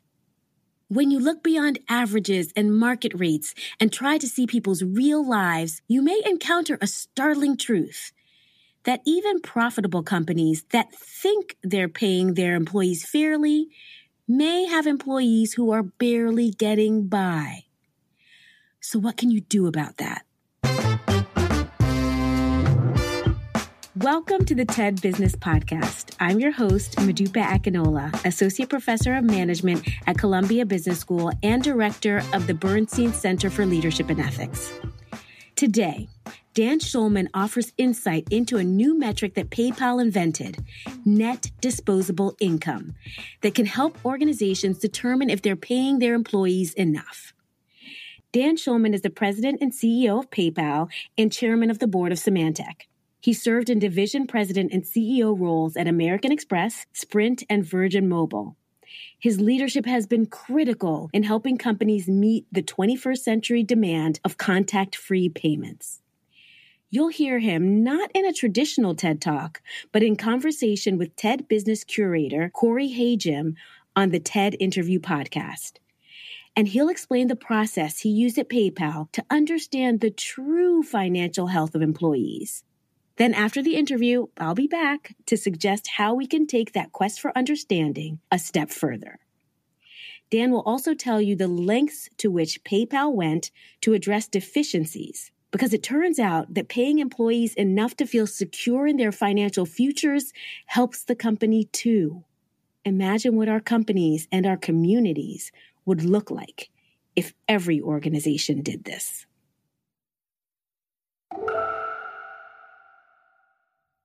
I'm really excited to have Dan here with us. Thank you so much, Dan. Thanks for having me, Corey. Pleasure to be here with you. So let's dive right in. PayPal has done something unique in terms of calculating how much to pay people and how much you should spend on benefits. Traditionally, wages are set by the market, but you found that paying as much or even more than other companies wasn't always enough. Can you tell us about that moment? Yeah. 2/3 of Americans struggle to make ends meet at the end of the month. They are financially stressed, and it kind of wreaks havoc in their life. And I did a study to look at PayPal employees. We did a research study, and I did it because I thought I was going to get back this great information that I was going to talk about at an employee meeting about how well we pay, because we pay, to your point, at or above market in every single location around the world. And what I found is, unfortunately, 60% of our operations personnel, our entry-level employees, our hourly workers, face the same thing. They struggle to make ends meet. And that was simply unacceptable for me. I mean, I think the world is changing in terms of the responsibility of corporations, the responsibility of CEOs. And we have a lot of different stakeholders that we try to satisfy, from regulators to shareholders to customers to employees. But I think the number one responsibility that we have is the health, financial health of our employees, because nothing could be more important to a company than to have financially secure, passionate employees working for you. Nobody is going to serve customers better than employees who feel a part of something and feel financially secure and glad to be a part of that company. And so then the real question becomes like, how do you measure that? Because a lot of people think about living wages or a minimum wage, and we thought that was insufficient. And we came up with a measurement we called net disposable income, which is basically after you pay taxes and your basically essential living expenses, how much money do you have left over for discretionary things or to save? And here's the really unfortunate thing, and I'm not proud of this, but remember, we were paying at market or above. So I thought the market would take care of this by doing that. We found that for that population, they had 4 to 6% NDI, net disposable income, after paying taxes and essential living expenses. That is not enough. You are going to struggle to make ends meet. And by the way, NDI changes location to location to location around the globe, right? I mean, there's a different NDI in Manila, a different NDI in Omaha, Nebraska than there is in New York City, et cetera. And so we basically said to ourselves, we need to take NDI to 20%. And that's a huge shift from 4 to 6 to 20%. But at 20%, you actually have the ability to save and to put money away and to take care of discretionary expenses. And so we did a pretty massive reorientation of our compensation systems. We lowered the cost of benefits by 58% because benefits are like a regressive tax. Like you pay the same amount no matter what your salary is. And so we had a lot of employees who weren't taking healthcare benefits because it costs too much to go and do that. So we lowered it by 58%. We made every single employee of PayPal a shareholder and an owner of the business so that they could be a part of the success of PayPal going forward. We raised salaries where we needed to go and do that. And then we wrapped all of that into a financial education program because people had never gotten equity before. They're trying to think through, like, how do I save now that I've got incremental dollars to go and do that? And, that costs us quite a bit of money. But I really feel, just like we spent a lot of money to take care of customers in COVID-19, that companies need to stand for more than just making money, for more than just maximizing, our profits next quarter. I firmly believe that the costs associated with taking care of our employees, taking care of our customers, will benefit us in the long run multiple fold over the costs associated with doing that. And we're already beginning to see some of the impact of that. And so I think every CEO, every company needs to really now start to think about, especially maybe as a result of this crisis. But as I mentioned, we had a crisis before this. Like, how do we put our employees first, take care of them? Because if you do that, you'll take care of customers. And if you take care of customers, you'll take care of shareholders inevitably. It's so interesting, and it brings up so many questions, I think. I mean, PayPal is a hugely profitable tech business, huge free cash flow and big margins. Do you think this model is something that every company can do, whether it's a tech company, a manufacturer? I mean, is this what everyone should be focused on? Well, I think that, and I don't want to moralize or, tell other companies what they should do, but to me, I think everyone should understand the financial health of their employees. I mean, that's like a baseline thing to go do. Like what you do post that is up to maybe, your financial strength as a company or where you put your order of priorities. But what I found is I thought the market could tell you that. And, I'm a big believer in capitalism. I think it's a really, in many ways, the best economic system that I know of. But like everything, it needs an upgrade. It needs tuning. And at least for these vulnerable populations, just because you pay at market doesn't mean that they have financial health or financial wellness. And I think everyone should know whether or not their employees have the wherewithal to be able to save, to withstand financial shocks, and then really understand, like, what can you do about it? Because if people are struggling to make ends meet, they are not as productive at work. They're worried about, like, what am I going to do with my kids? My kid just got sick. I don't have health insurance. I think there's a spiral that occurs. You think you're actually saving money by paying less, but the reality is, at least in my belief system, you take care of your employees and other things naturally flow from that. They are more productive. They love being a part of that company. They take care of customers better. And all of those things inevitably accrue to the benefit of a company in terms of how it's trying to serve its ultimate end market. But it starts with your employees. So, obviously you believe in this capitalism needs an upgrade, and I think NDI is something so many companies should adopt. But do you think this happens through benevolent corporate activity? I'm channeling my inner Bernie bro here, but I think a lot of people would be skeptical that we should trust companies to do better at this point. Should the government step in to raise minimum wages, do other things to protect workers in a more structured way? Look, I think the government clearly has a role to play, and I think that the private and public sectors need to work closer together to address so many of the issues that we face in our societies across the world, whether that be income inequality, environmental issues, health protections, that kind of thing, privacy.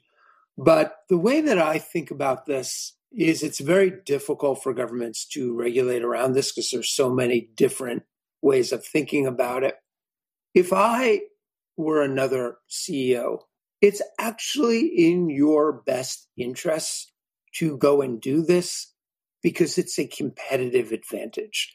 Like, we attract, I think, some of the best talent in the world to PayPal because we actually are trying to make some sort of positive difference. I'm not saying we're, the be all and end all, but I don't think people should shirk their responsibilities of at least making a small difference going forward.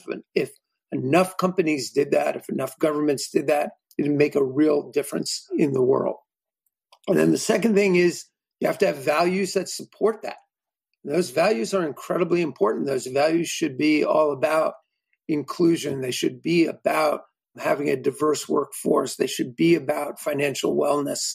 And when you do that and you attract the very best talent, then by definition, I think the single biggest competitive advantage for any company is their workforce. Strategies are great. A whole number of things are great. You have a great workforce that's passionate about what they're doing and is financially secure, and they will do amazing things. And I think it's that kind of competitive advantage that will spur companies. So there needs to be a set of CEOs and companies that start to move in this direction. And I believe you're beginning to see more do this. And once that happens, it starts to tip everything. And I think more and more need to do it to maintain their competitive positioning. And that may seem like a self-serving way that why people are doing it. But honestly, I don't care whether they're doing it out of the goodness of their heart or they're doing it because it's competitively a disadvantage if they don't. Creating financial health for our employees is the goal, and we've got to get that done. Yeah, it sounds like you think of this as a win-win, but it also sounds like you're willing to maybe think about your employees first and sell it to your shareholders later. Well, I actually do believe that. And I think that the idea of a multi-stakeholder capitalism, that is a time for today. We cannot just think that we have one stakeholder that we need to satisfy. We live in our communities. We live in this world. To have people struggling day in and day out is not good for any company. And we can only do X amount, but we can actually create financial health for our employees, and we should. Net disposable income.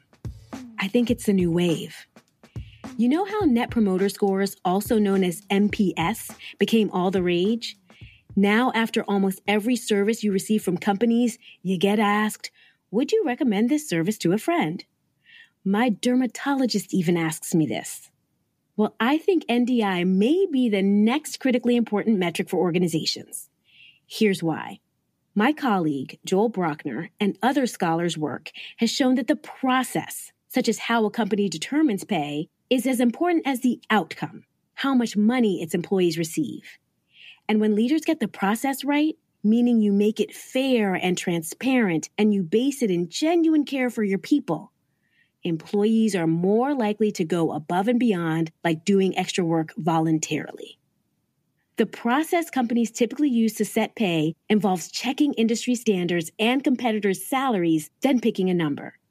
The process that led PayPal to NDI involved actually asking employees how they were doing and what they needed, which is a pretty direct way to show your staff that you actually see them as real people and that you actually want them to be financially healthy, which makes employees start to care more too, and their behaviors show it. All this caring can leave the firm better off. But let's take the idea of NDI one step further.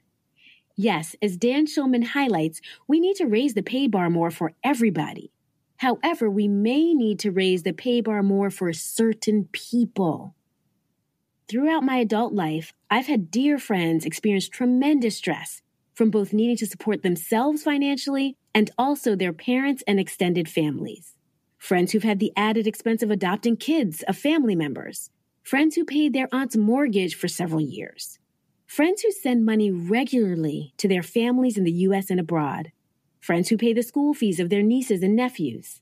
I've had MBA students share the struggle of choosing the job they liked least, but that paid the most because it was the only way for them to make ends meet.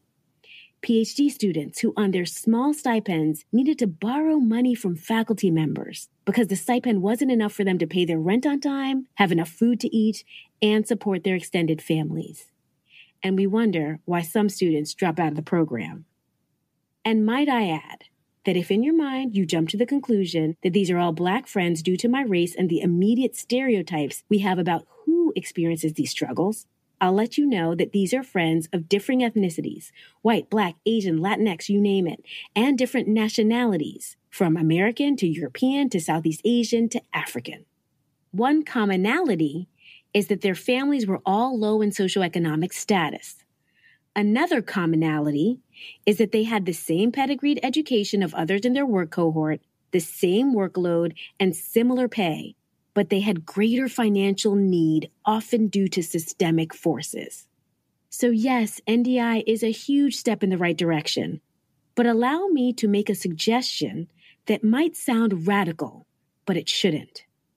When you set about following Dan's advice and actually ask employees about their financial health, try asking them about non-obvious expenses they may be carrying.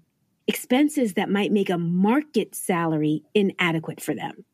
And consider paying them enough to make sure that you're not just hitting an average living wage, but you're actually paying enough for this particular employee to live on.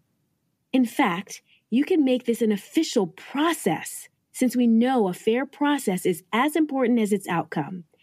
And without revealing anyone's personal details, make the process transparent so that everyone understands the standards you're using and the care you're taking. But what if you can't afford to bump up employee salaries? You can actually look for other ways to make employees feel cared for and reduce their expenses, like improved healthcare benefits, flexible hours to adjust for childcare crunches, or paid family leave.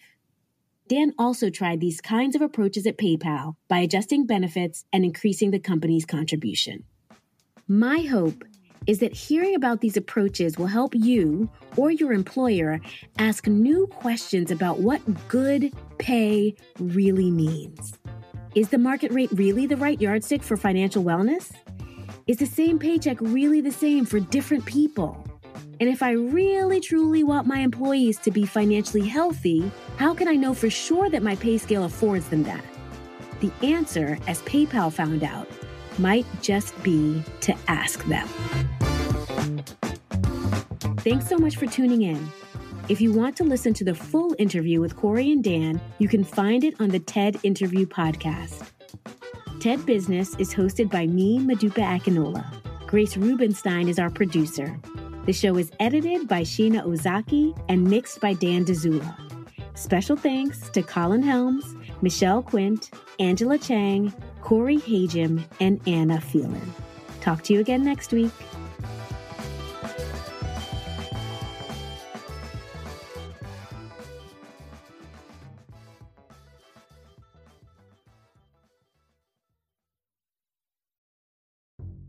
The real thought leaders are the ones who turn ideas into action. Project Management Institute has partnered with TED to showcase people who are changing the world and turning ideas into reality.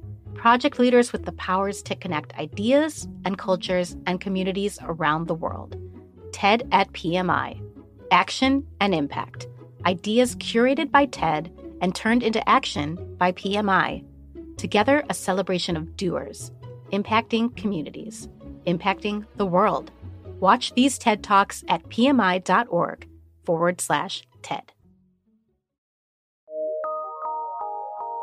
PRX.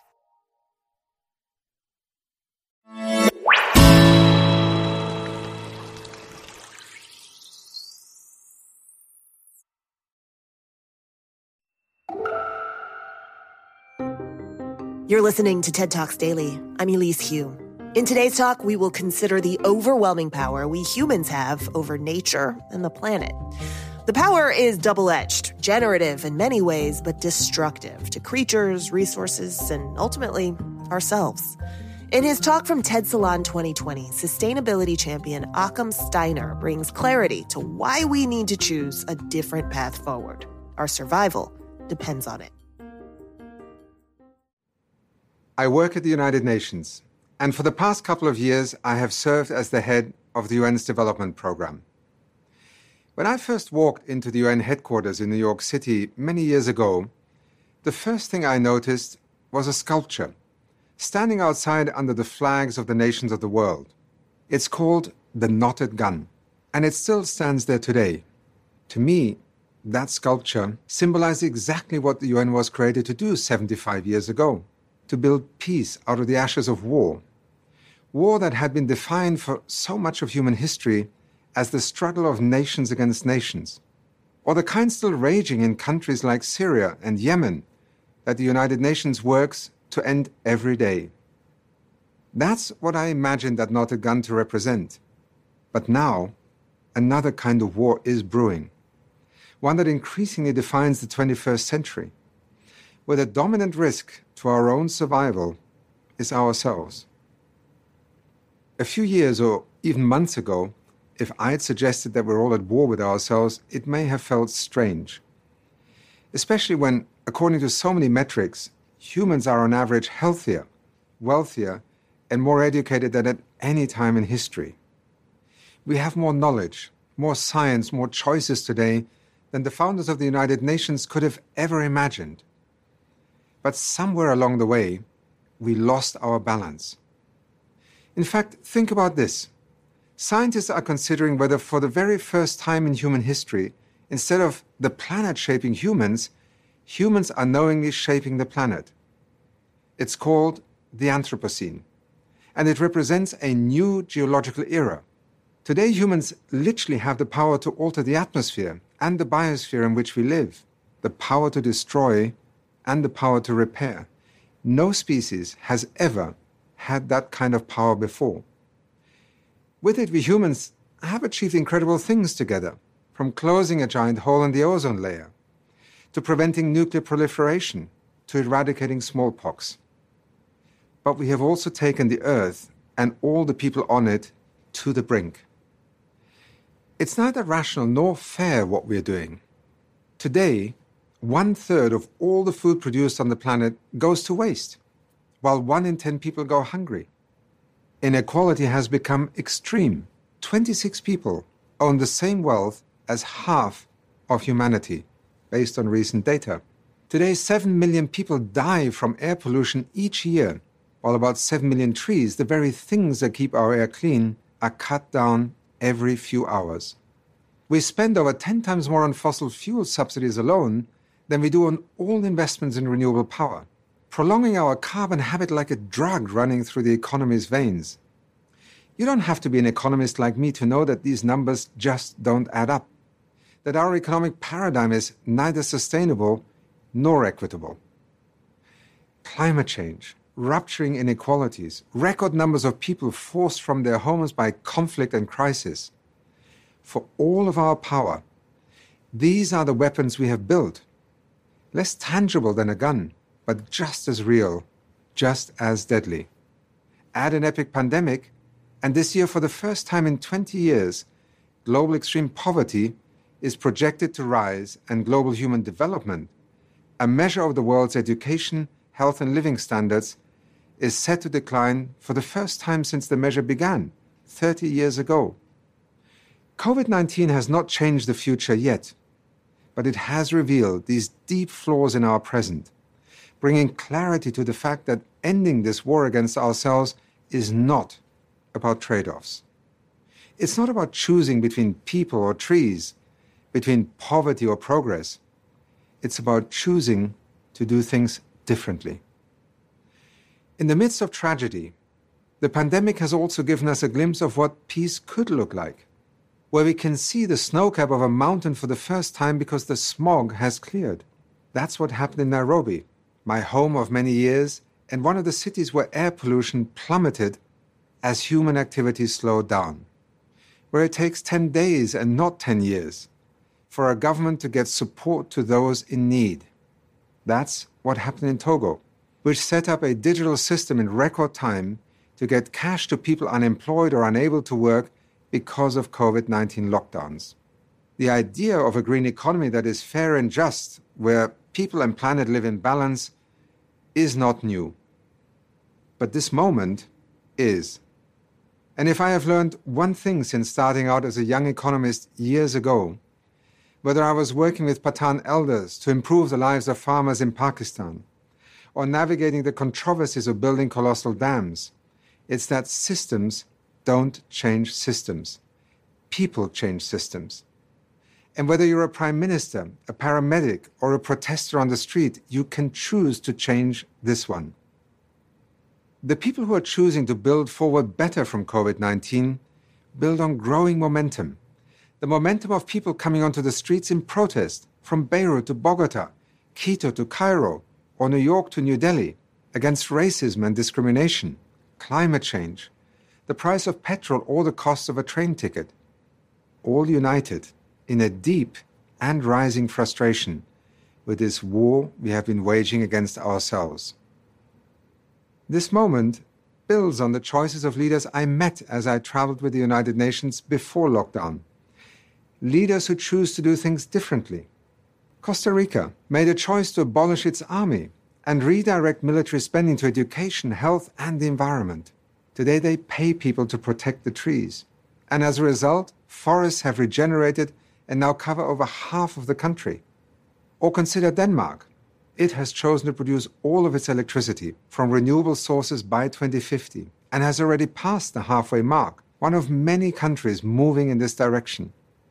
30 years ago, powering our economy with renewable energy was science fiction. 10 years ago, it was considered too expensive. Today, renewable energy costs less and creates more jobs than fossil fuels in many parts of the world, and offers the potential to put power quite literally back with the people. I saw this in Kenya. 2 youth football teams playing their final match in the Mathare settlement at night, who kept the game going thanks to solar-powered LED lights.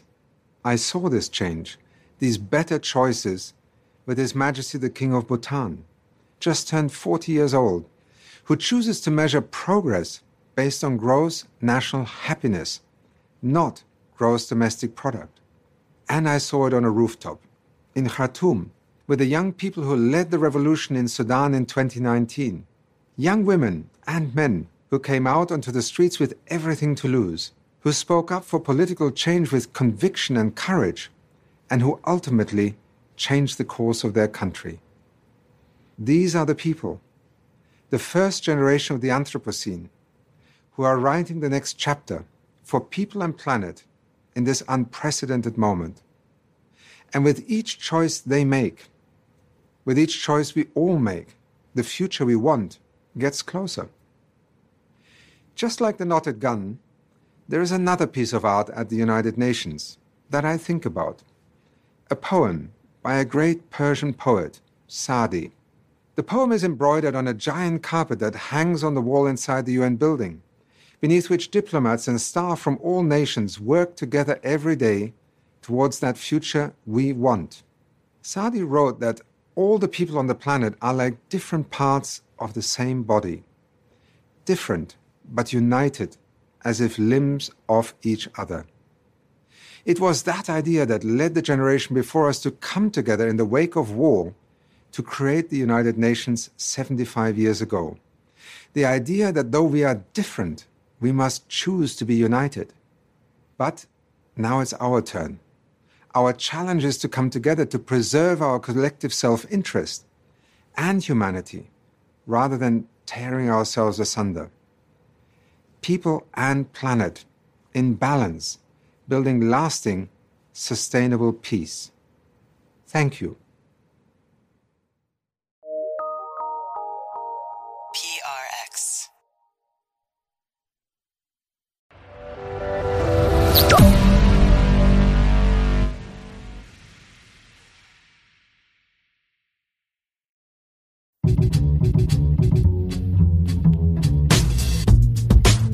Join us again next time when we will be back with more tips, techniques, and cheats to achieve the rewards that you deserve. Thank you so much for your time today. And please set your podcatcher so that you never, ever miss us. Bye for now. And thanks so much for listening.